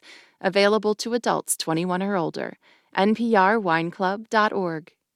And from ECMC Foundation at ecmcfoundation.org. It's Morning Edition from NPR News. I'm Steve Inskip. And I'm Layla Faldin. Tai Chi is a traditional form of Chinese martial arts, and it's known to increase flexibility and improve balance. New research suggests it may be better than more vigorous aerobic exercise in lowering blood pressure. Here's NPR's Maria Godoy. Tai Chi combines slow, gentle movements with mindfulness. It's often referred to as meditation in motion. Ruth Taylor Piliae of the University of Arizona researches Tai Chi's many health benefits. Oh my gosh, less depression, anxiety, less stress, better social support, just so many things. Now, a new study published in the journal JAMA Network Open finds that Tai Chi is even better at reducing blood pressure than exercises like jogging, cycling, and brisk walking. The study looked at 342 people in China with pre-hypertension. That's when blood pressure is higher than normal, but it doesn't quite reach the level of high blood pressure. It's considered a warning sign that heart disease may be ahead. Roughly half of the people in the study did supervised aerobic exercise, while the other half were trained to practice Tai Chi. Both groups got hour-long sessions 4 times a week. After 12 months, the Tai Chi group saw bigger drops in their blood pressure than the aerobic exercise group, and more people in the Tai Chi group saw their blood pressure readings fall into the normal range compared with the aerobics group. So what is it about Tai Chi that helps lower blood pressure? Taylor Piliae says Tai Chi tends to elicit more of a response from the parasympathetic nervous system. That's the network of nerves that relaxes your body after periods of stress or danger. Being in the moment, focusing on the Tai Chi, being able to relax, being aware of what you're doing kind of just helps calm a person down. And I think some of those things is what really helps with the blood pressure lowering effect. She says that Tai Chi is appealing as a form of exercise because it's low impact and requires little space or equipment. I think the beauty of Tai Chi is that you don't have to have a special gym membership. You don't have to have special clothing. Once you learn the Tai Chi, you can do it anytime, any place, anywhere. And it does kind of provide that calming, relaxing thing. But to reap the health benefits, you have to practice Tai Chi consistently. Maria Godoy, NPR News. On this Valentine's Day, Brittany Luce of the NPR podcast It's Been a Minute is here with a Valentine's Day bouquet of romance origin stories. Mark Redant was rebuilding his life in the late 1980s. Divorced with a young son and facing eviction from his apartment, the 37-year-old was making ends meet selling Chryslers in Olathe, Kansas. I was a single guy, and I just thought, well, see if I can sell a car. Then, LaDonna arrived. I certainly wasn't looking for a date or a future partner. LaDonna bought herself a red and silver Plymouth Sundance as a graduation present.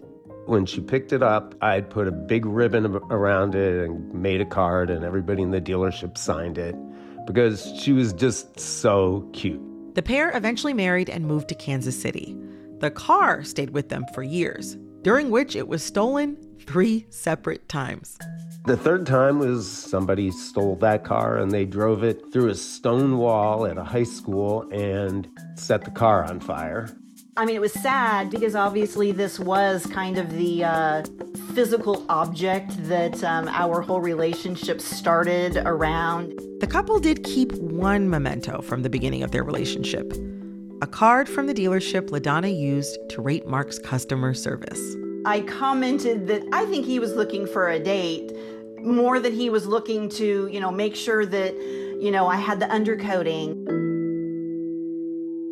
A singles party for gay men sparked a love story, but not for who you might think. Karen Morris was in her early 20s, a graduate student at Stanford. She didn't even feel like going out that night, but she was at the party for her friend, who told her he needed a wing woman. I thought I was the only woman there, and there was probably 60 men. Partygoers left notes on a bulletin board to make it easier to meet each other. And among all the notes the men had written to each other, one stood out. Somebody at some point came over and was like, "Karen, there's a note for you." And I'm like, "What?" And that was when she spotted one other woman at the party. And so I found Christina, and we went outside. Karen discovered that Christina was there as a wing woman for her guy friend, too. From then on, we just started hanging out. And then finally, one of my really good friends said, "I think you really like her." And I'm like, I think I do. And that's been over 25 years now. Since that Stanford party, Karen and Christina moved around the world together, had 2 kids, 2 dogs, and a cat, and got married. It's been kind of a long journey for us, and so I look back at it, and so I think it makes me really happy. It makes me really proud. When he was a teenager, Michael Boyd from Dumfries, Virginia, was in a car accident that left him paralyzed on his left side and affected his short-term memory. I did nothing. I had no friends or anything. So my dad was like, "You know what? Why don't you get on the internet, maybe find somebody?" And I'm like, "Oh, yeah, right, whatever." This was 1996, the days of dial-up internet. His dad suggests he hop into an online chat room. Remember those? Michael logs on, and before long, he's chatting with internet strangers. He keeps seeing a screen name pop up in the chat room, Tammy. I was in college at the time, writing papers in the computer lab. I didn't know what a chat room was. Michael gets the courage to message Tammy. They're around the same age. Michael is 22, Tammy is 21. He learns that she lives 800 miles away in Palmyra, Wisconsin. They chat together about life, Michael's accident, their interests. Sometimes they chat all night. We racked up $200 phone bills. Over a year later, they decide to meet in person. Our families were kind of like, "Are you sure?" By their second in-person meeting, Michael proposed to Tammy. Last August, Tammy and Michael celebrated their 25th anniversary. Brooke, our youngest, she said she tells everybody our story because they didn't even think the internet was around back then.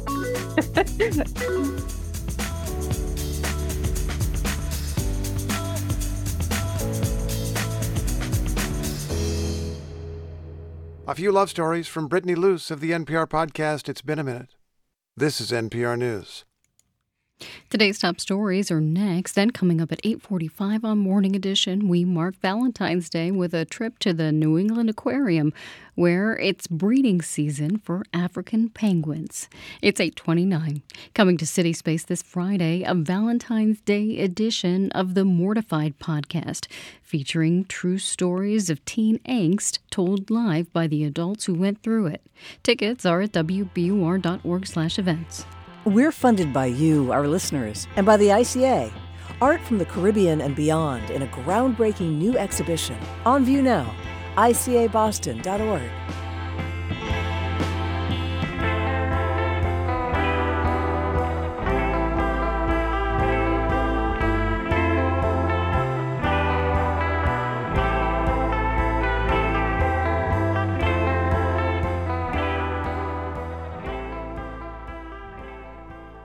Live from NPR News in Washington, I'm Kristen Wright. President Biden is calling the impeachment of Homeland Security Secretary Alejandro Mayorkas a blatant act of unconstitutional partisanship. The House passed the articles of impeachment by a single vote last night over the secretary's handling of the border. NPR's Jimena Bustillo says the chances of the Senate convicting Mayorkas are slim. There is a Senate trial that will begin sometime after the senators return to D.C. Around the 26th. But conviction requires 60 votes, and that simply will not happen in the Senate. Mayorkas is the first cabinet secretary to be impeached in nearly 150 years. The Pentagon says Lloyd Austin has resumed his full duties as defense secretary. Austin was released from the hospital yesterday.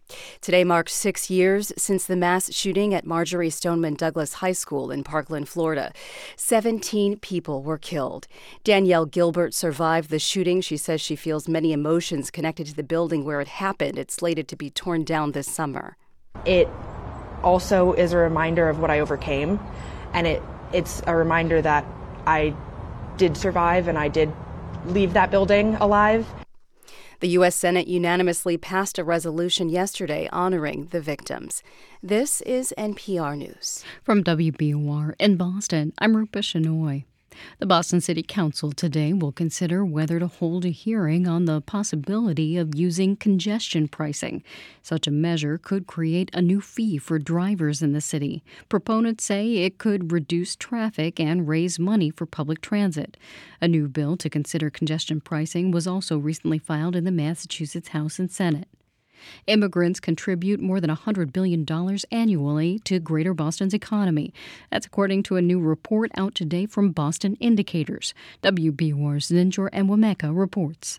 The report finds immigrants play an outsized role in the region's economy. They make up 21% of the population, but 1/4 of the labor market and 28% of business owners. Luke Schuster is executive director of Boston Indicators. Especially for Main Street business owners, folks who start barbershops, convenience stores, gas stations, 40% are immigrants. So they're extremely entrepreneurial, and they've been fueling the revitalization of many of our local downtowns across the region. Schuster says immigrants in Greater Boston work across a range of sectors, including in low, middle, and high-wage jobs. For 90.9 WBUR, I'm Zaninjor Enwemeka. A majority of American Jews feel less secure in the country as compared to a year ago. That's according to a new report on anti-Semitism released by the American Jewish Committee. The organization's New England director tells the Boston Globe the findings mark a significant change. The report comes as the war between Israel and Hamas continues and amid reports of anti-Semitism at high-profile institutions like Harvard. It's 8:33. WBUR supporters include the Executive PhD program in business at Bentley. 3 years, part-time, for experienced professionals seeking research skills. Info session on February 21st. The Celtics beat the Nets in Brooklyn last night by 8 points. Final score was 118-110. The teams will face off again tonight at the Garden. That game gets underway at 7:30. The Bruins couldn't secure a win against the Tampa Bay Lightning last night. They lost in a shootout with a final score of 3-2. Windy with highs in the low 30s today. Skies will be mostly overcast through about mid-morning. Then clouds gradually move out. Still windy and clear tonight in the low 20s. It'll gradually grow overcast throughout the day tomorrow. Highs will be in the upper 30s. It's 32 degrees in Boston. You're with WBUR.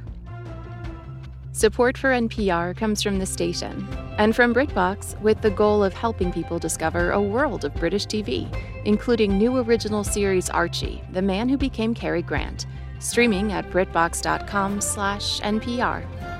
From Workday, with AI at the core of its platform, Workday is committed to delivering continuous innovation to help teams stay agile. Workday, the finance and HR platform for a changing world. And from the Robert Wood Johnson Foundation at rwjf.org. It's Morning Edition from NPR News. I'm Leila Fadel. And I'm Steve Inskeep. Good morning. Democrats picked up a seat in the House of Representatives. Tom Suozzi is the Democrat in question. He prevailed in New York's special election to replace Republican Congressman George Santos, who was indicted and expelled. Suozzi spoke with supporters last night. It's time to move beyond the petty partisan bickering and the finger pointing. It's time to focus on how to solve the problems. NPR congressional correspondent Deirdre Walsh has been covering this race, talking to voters in New York. Good morning. Good morning, Steve. What did you hear from people as you moved around? I mean, border security was really the big issue that voters told me they were focused on. It's an issue Republicans thought could put Democrats in this race on defense, but Suozzi really leaned into the issue. He talked about it a lot. A lot of his ads talked about the need to address the border crisis. This New York district includes part of Queens, part of Nassau County areas that are home to a lot of people who commute into downtown New York City. Yeah. Voters and Suozzi talked about the impact that the migrant crisis, so many migrants have been bused from Texas to New York, has had on the local economy there. Suozzi is a former House Democrat who served 3 terms. He used rhetoric that sounded pretty conservative for a Democratic candidate on immigration. He also argued the only way to fix any broken immigration system was to work across the aisle with Republicans. He hugged the Senate bipartisan border bill that Republicans derailed, and he really criticized his opponent, Mazi Pilip, for opposing that bill. Okay, so Suozzi wins. Let's talk about the effects first on the immediate situation in the House of Representatives. Right. Well, House Speaker Mike Johnson's razor-thin majority just got skinnier. He's down to just a 2-vote majority if all members show up to vote. In terms of passing legislation, House Republicans' own agenda has just really been stalled because of divisions inside their own ranks. They've had to rely on Democrats to pass sort of basic things to govern, like avoiding a government shutdown. That's not going to change. Let's talk about the next larger effect. Of course, this is an early election in an election year where every House seat will eventually be up for election. Does this affect the way that Democrats and Republicans will approach other districts? It could. I mean, both parties spent a lot of money, more than $20 million combined, to try to use and test messages here to talk about their own narrative going into November. One thing the results showed is that a Democrat sort of taking on the border issue, an issue that's traditionally been strong for Republicans, can try to flip the script. We saw Suozzi hammer Republicans for failing to act on the border and playing politics with the issue. Here's Suozzi talking about that strategy last night. Are we going to keep on working until we hold politicians accountable when they just try to use issues for weaponization to try and destroy the other guys instead of actually solving the problems to make people's lives better? Okay, so that is going to raise one more question. Is this election some kind of predictor for what will happen in November? I mean, I think sometimes we overblow the impact of special elections. Democrats are arguing it will. Republicans say this was a seat that Biden won in 2020. But, this can give hints about voters, especially moderate suburban voters, are thinking about the big issues right now. There were some Democratic factors in this district in New York that make it different than other swing seats. There are a significant number of Asian American voters in this district, Jewish voters. It's also a district with one of the highest costs of living in the country. But because border security was such a big issue from both sides, I do think this race could really shape how candidates in both parties talk about the issue this fall. Deirdre, I'm glad you got out there and talked to the voters themselves. I appreciate your insights. Thanks, Steve. NPR's Deirdre Walsh.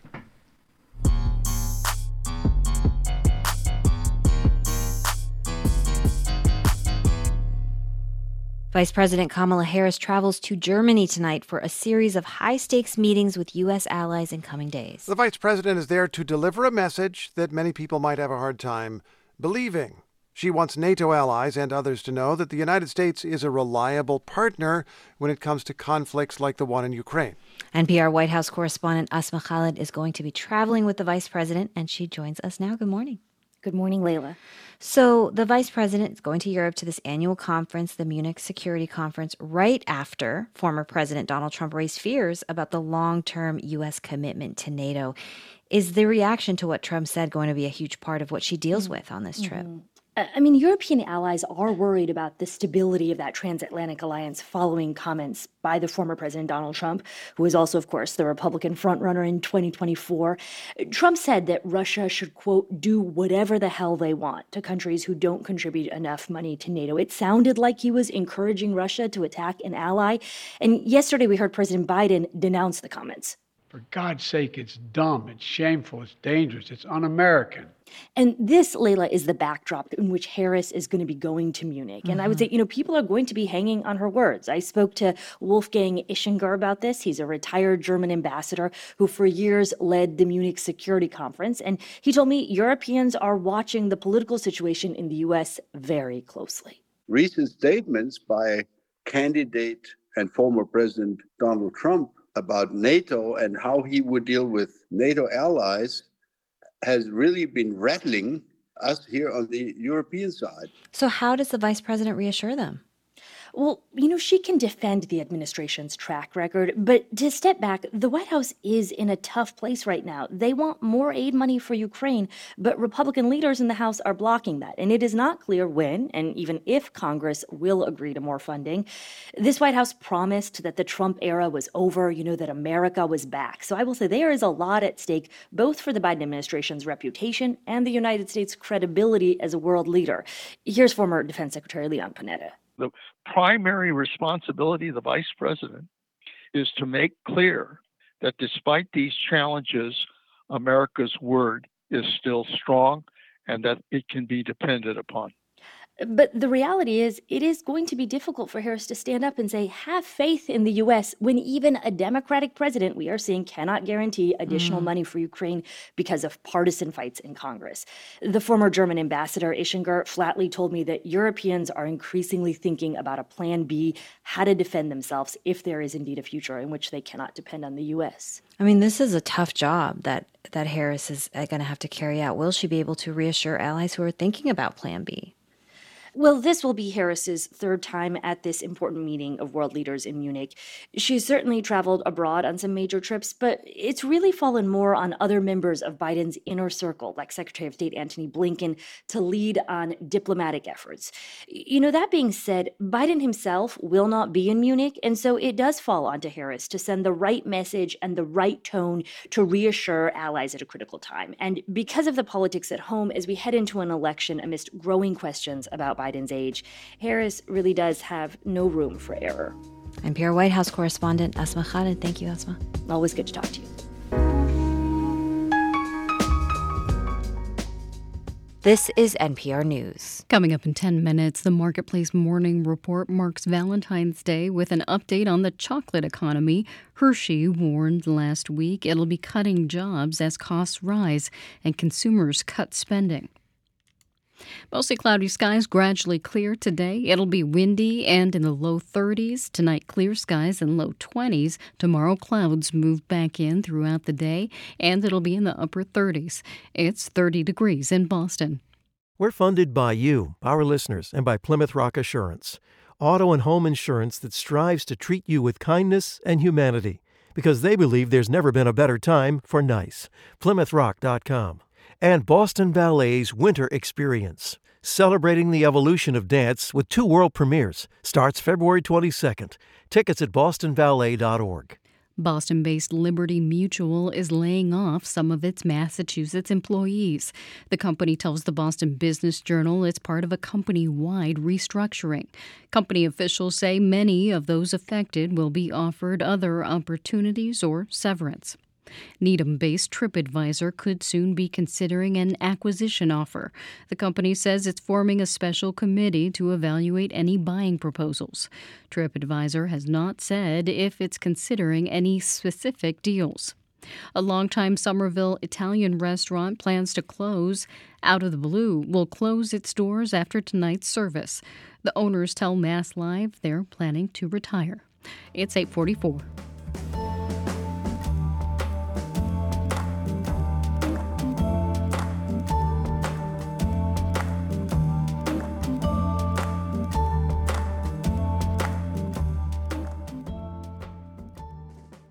In my job, balance is really important. I'm Aisha Roscoe, host of Weekend Edition. So when I look at my old minivan, I'm balancing on the one hand, new car payment, and on the other, driving around for another year with that smell of spilled milk in the back. Whenever the balance tips for your old car, give it a chance to do one more good deed. Donate it to this station and turn it into the programs we all love. Learn more at wbur.org/cars. Support for NPR comes from this station and from the Public Welfare Foundation, committed to advancing a transformative approach to justice that is community-led, restorative, and racially just. Learn more at publicwelfare.org. From the Lodestar Foundation, inspired by the principle that helping someone else less fortunate is a path to a happier, healthier, and more meaningful life. Learn more at lodestarfoundation.org. And from the John D. and Catherine T. MacArthur Foundation at macfound.org. You're listening to Morning Edition on WBUR. I'm Rupa Shenoy. Humans aren't the only ones pairing up for Valentine's Day. It's breeding season for the African penguins at the New England Aquarium. The aquarium is one of about 50 facilities nationwide working to protect the species from extinction. WBUR's Barbara Moran takes us behind the scenes to see how penguins get it done. Getting animals to breed in a zoo or an aquarium can be tricky, and penguins like their surroundings just right. So as we enter this first room, this is where our nesting setup is. All right. So we'll kind of go... Smells like fish? It certainly does. Penguin trainer Nick Vitale says the small cinder block room is set up to mimic breeding conditions in the wild. Sorta. There, African penguins burrow down into sand or guano to build nests. And here, upside-down plastic bins with openings in the side serve as penguin caves. One female steps out and glares at us, eyes narrowed.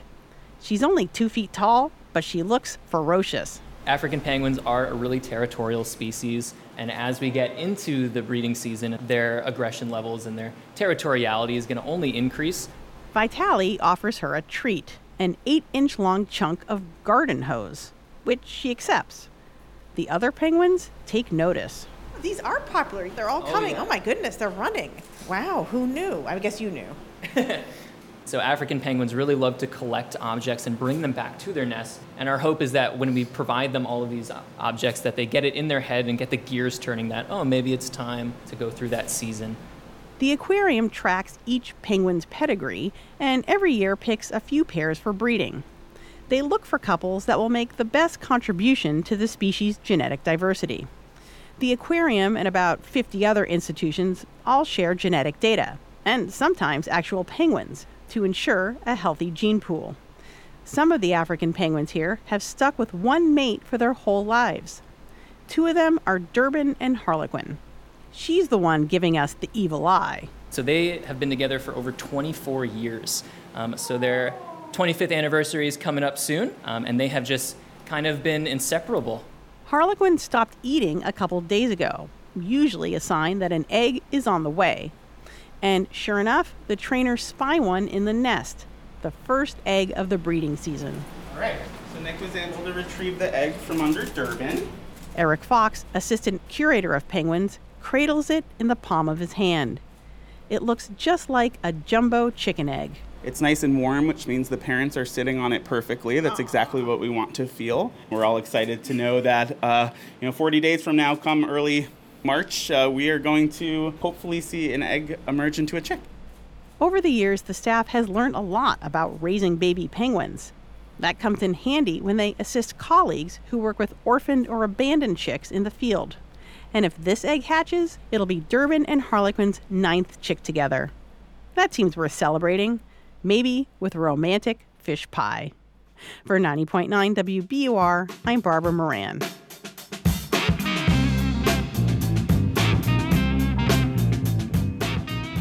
You can see photos and video of the penguin lovebirds on our website, WBUR.org.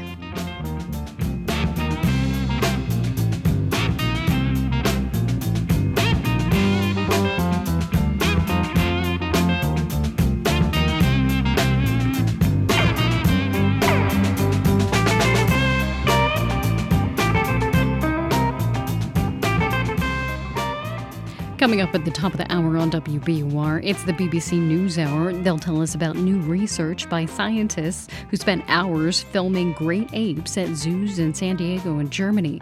The researchers found that, like humans, apes also tease family and friends.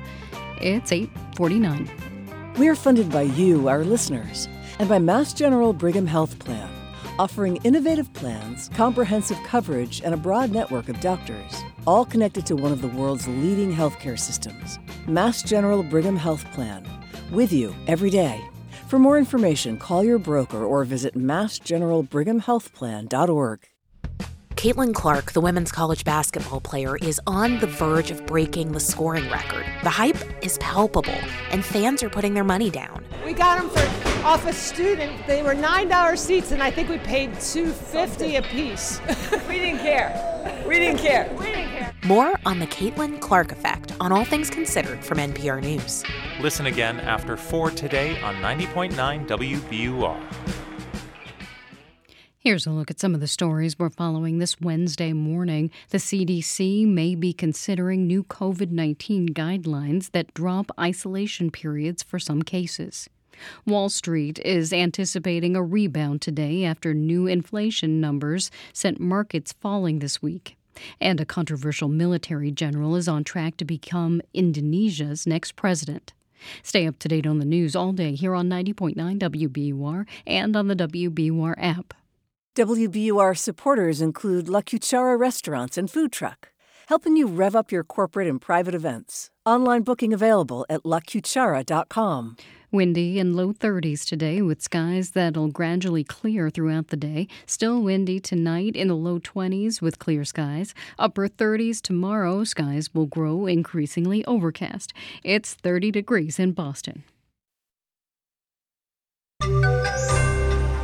Inflation is not vanquished. What that means for the economy.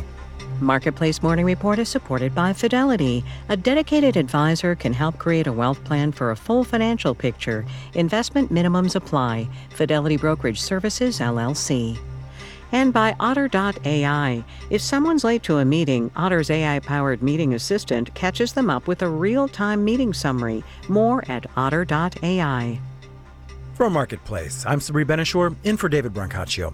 We got the latest inflation data yesterday, and as you may have heard, it was not as good as expected. The Consumer Price Index was higher in January than it was in December. That is the wrong direction. Year-over-year inflation was up 3.1%. That, at least, was an improvement over December. But the fact is we are still above the Federal Reserve's ideal inflation rate of 2%. Markets were not pleased. The S&P 500 and the Dow both fell 1.4%. The Nasdaq fell 1.8%. For more, let's turn to Ben Kumar. He's head of equity strategy at Seven Investment Management. Good morning. Good morning. So can we take a moment just to walk everyone through the why behind why stock markets didn't really like the fact that fighting inflation appears to be taking longer than expected? Yeah, the really simple way to think about it is that when inflation is high, the Federal Reserve will try and get inflation lower, usually by raising interest rates. What they're trying to do is suck a little bit of the excitement out of the economy. And we can all kind of see how that works. You know, higher interest rates mean that borrowing is a bit more expensive, so we're a little bit less likely to go and borrow and spend money. And it also means that savings accounts are a little bit more attractive. We might want to put a little bit more money in the bank to earn a bit of interest. So it just slows the whole economy down. The problem is that markets, as you'd expect, equity markets in particular, don't like a slow economy. They need growth to keep investments flowing. Yeah, and markets had one view. They didn't like it. But I'm wondering what yours is. Are you as sort of pessimistic as traders yesterday appear to have been? Yeah, I think that traders in particular have been a little bit too optimistic about how quickly rates are going to come down across the world, to be honest with you. The Federal Reserve, the Bank of England, the European Central Bank, all of these institutions tend not to do things in a hurry. If we go back to thinking about when rates started to rise, most of the commentary at the time was that central banks had moved too slowly. I fully expect you'll see the same thing here. Inflation will come down and central banks will wait until they are 100% certain that inflation is around the 2% target. So when everyone got very excited at the end of last year that inflation was coming down quickly and rate cuts might happen in 2024, my response and the response of my firm was, let's take it easy, guys. You know, the central banks are not known for their speed. Bluntly, if interest rates are at the same level at the end of the year as they are today, I wouldn't be too surprised. Ben Kumar is head of equity strategy at Seven Investment Management. Ben, thank you so much. Thank you. All right, let's do the numbers. The FTSE in London is up 0.8%. Dow, S&P, and Nasdaq futures are up in the 3 to 0.6% range, with Dow futures up 113 points. The yield on the 10-year Treasury is 4.314%. There's word this morning that Walmart is in talks to buy Vizio, the bargain television brand, for around $2 billion, according to the Wall Street Journal. And this raises a question: why? Why does Walmart want to get into the TV making business? Marketplace's Nova Safo is here to explain. Vizio has something that Walmart's private label brand of televisions do not. Vizio has its own operating system, which means it can place digital ads, and that means a growing piece of the ad spending pie. This year, advertisers are forecast to spend nearly $30 billion in the U.S. for placements on smart televisions, which come with a trove of user data and potentially, with Walmart, information about how ad watching leads to product buying. In 3 years, eMarketer expects connected TV ad spending in the U.S. to top $40 billion. It's a rapidly growing business, and Walmart has previously indicated it wants to get in on the action, potentially making advertising more of a profit generator than what currently drives most of Walmart's earnings, the grocery business. Walmart is scheduled to report fourth quarter and full year financial results next week. That means we're likely to know within days whether this deal is happening and how Walmart expects it to impact its bottom line. I'm Nova Safo for Marketplace. Walmart stock, by the way, is down 0.5% in pre-market trading. Marketplace Morning Report is supported by Bitwarden. The Bitwarden Password Manager enables employees to securely access logins and sensitive information all in one place. Learn more at bitwarden.com. And by Progressive. Progressive Commercial Insurance offers personalized rates and customizable coverages for your business vehicles. More at progressivecommercial.com. This Valentine's Day, the chocolate economy is not so sweet. Hershey warned last week it will be cutting jobs as part of an effort to trim costs by about $300 million. Consumers have pulled back on sweet stuff, with candy costing almost 5% more than it did a year ago, according to the latest inflation data. And costs are likely to keep climbing, as Marketplace's Megan McCarty-Carino reports. Cocoa prices hit an all-time high last week, roughly doubling in a year, says economist John Baffez at the World Bank. So that has been a huge shock. And that, of course, comes at a time that we have huge demand. Most of the world's cocoa comes from just two countries, Côte d'Ivoire and Ghana, which were hit by extreme rains thanks to the El Niño climate pattern, says commodities analyst Judith Gaines. That caused a lot of the crop to basically fall to the ground. And with heavy rains, you also have disease. El Niño is also the culprit in spiking sugar prices. India and Thailand saw drier weather. Gaines says shortages could ease as Brazil ups exports of sugar, but cocoa prices could stay high. How many, cookie manufacturers are going to put fewer chocolate chips in their cookies? Or how many restaurateurs will put more, flans and cheesecakes on the menu? A bitter pill for chocolate lovers. I'm Megan McCarty-Carino for Marketplace. And in New York, I'm Sabri Benishore with the Marketplace Morning Report. From APM, American Public Media.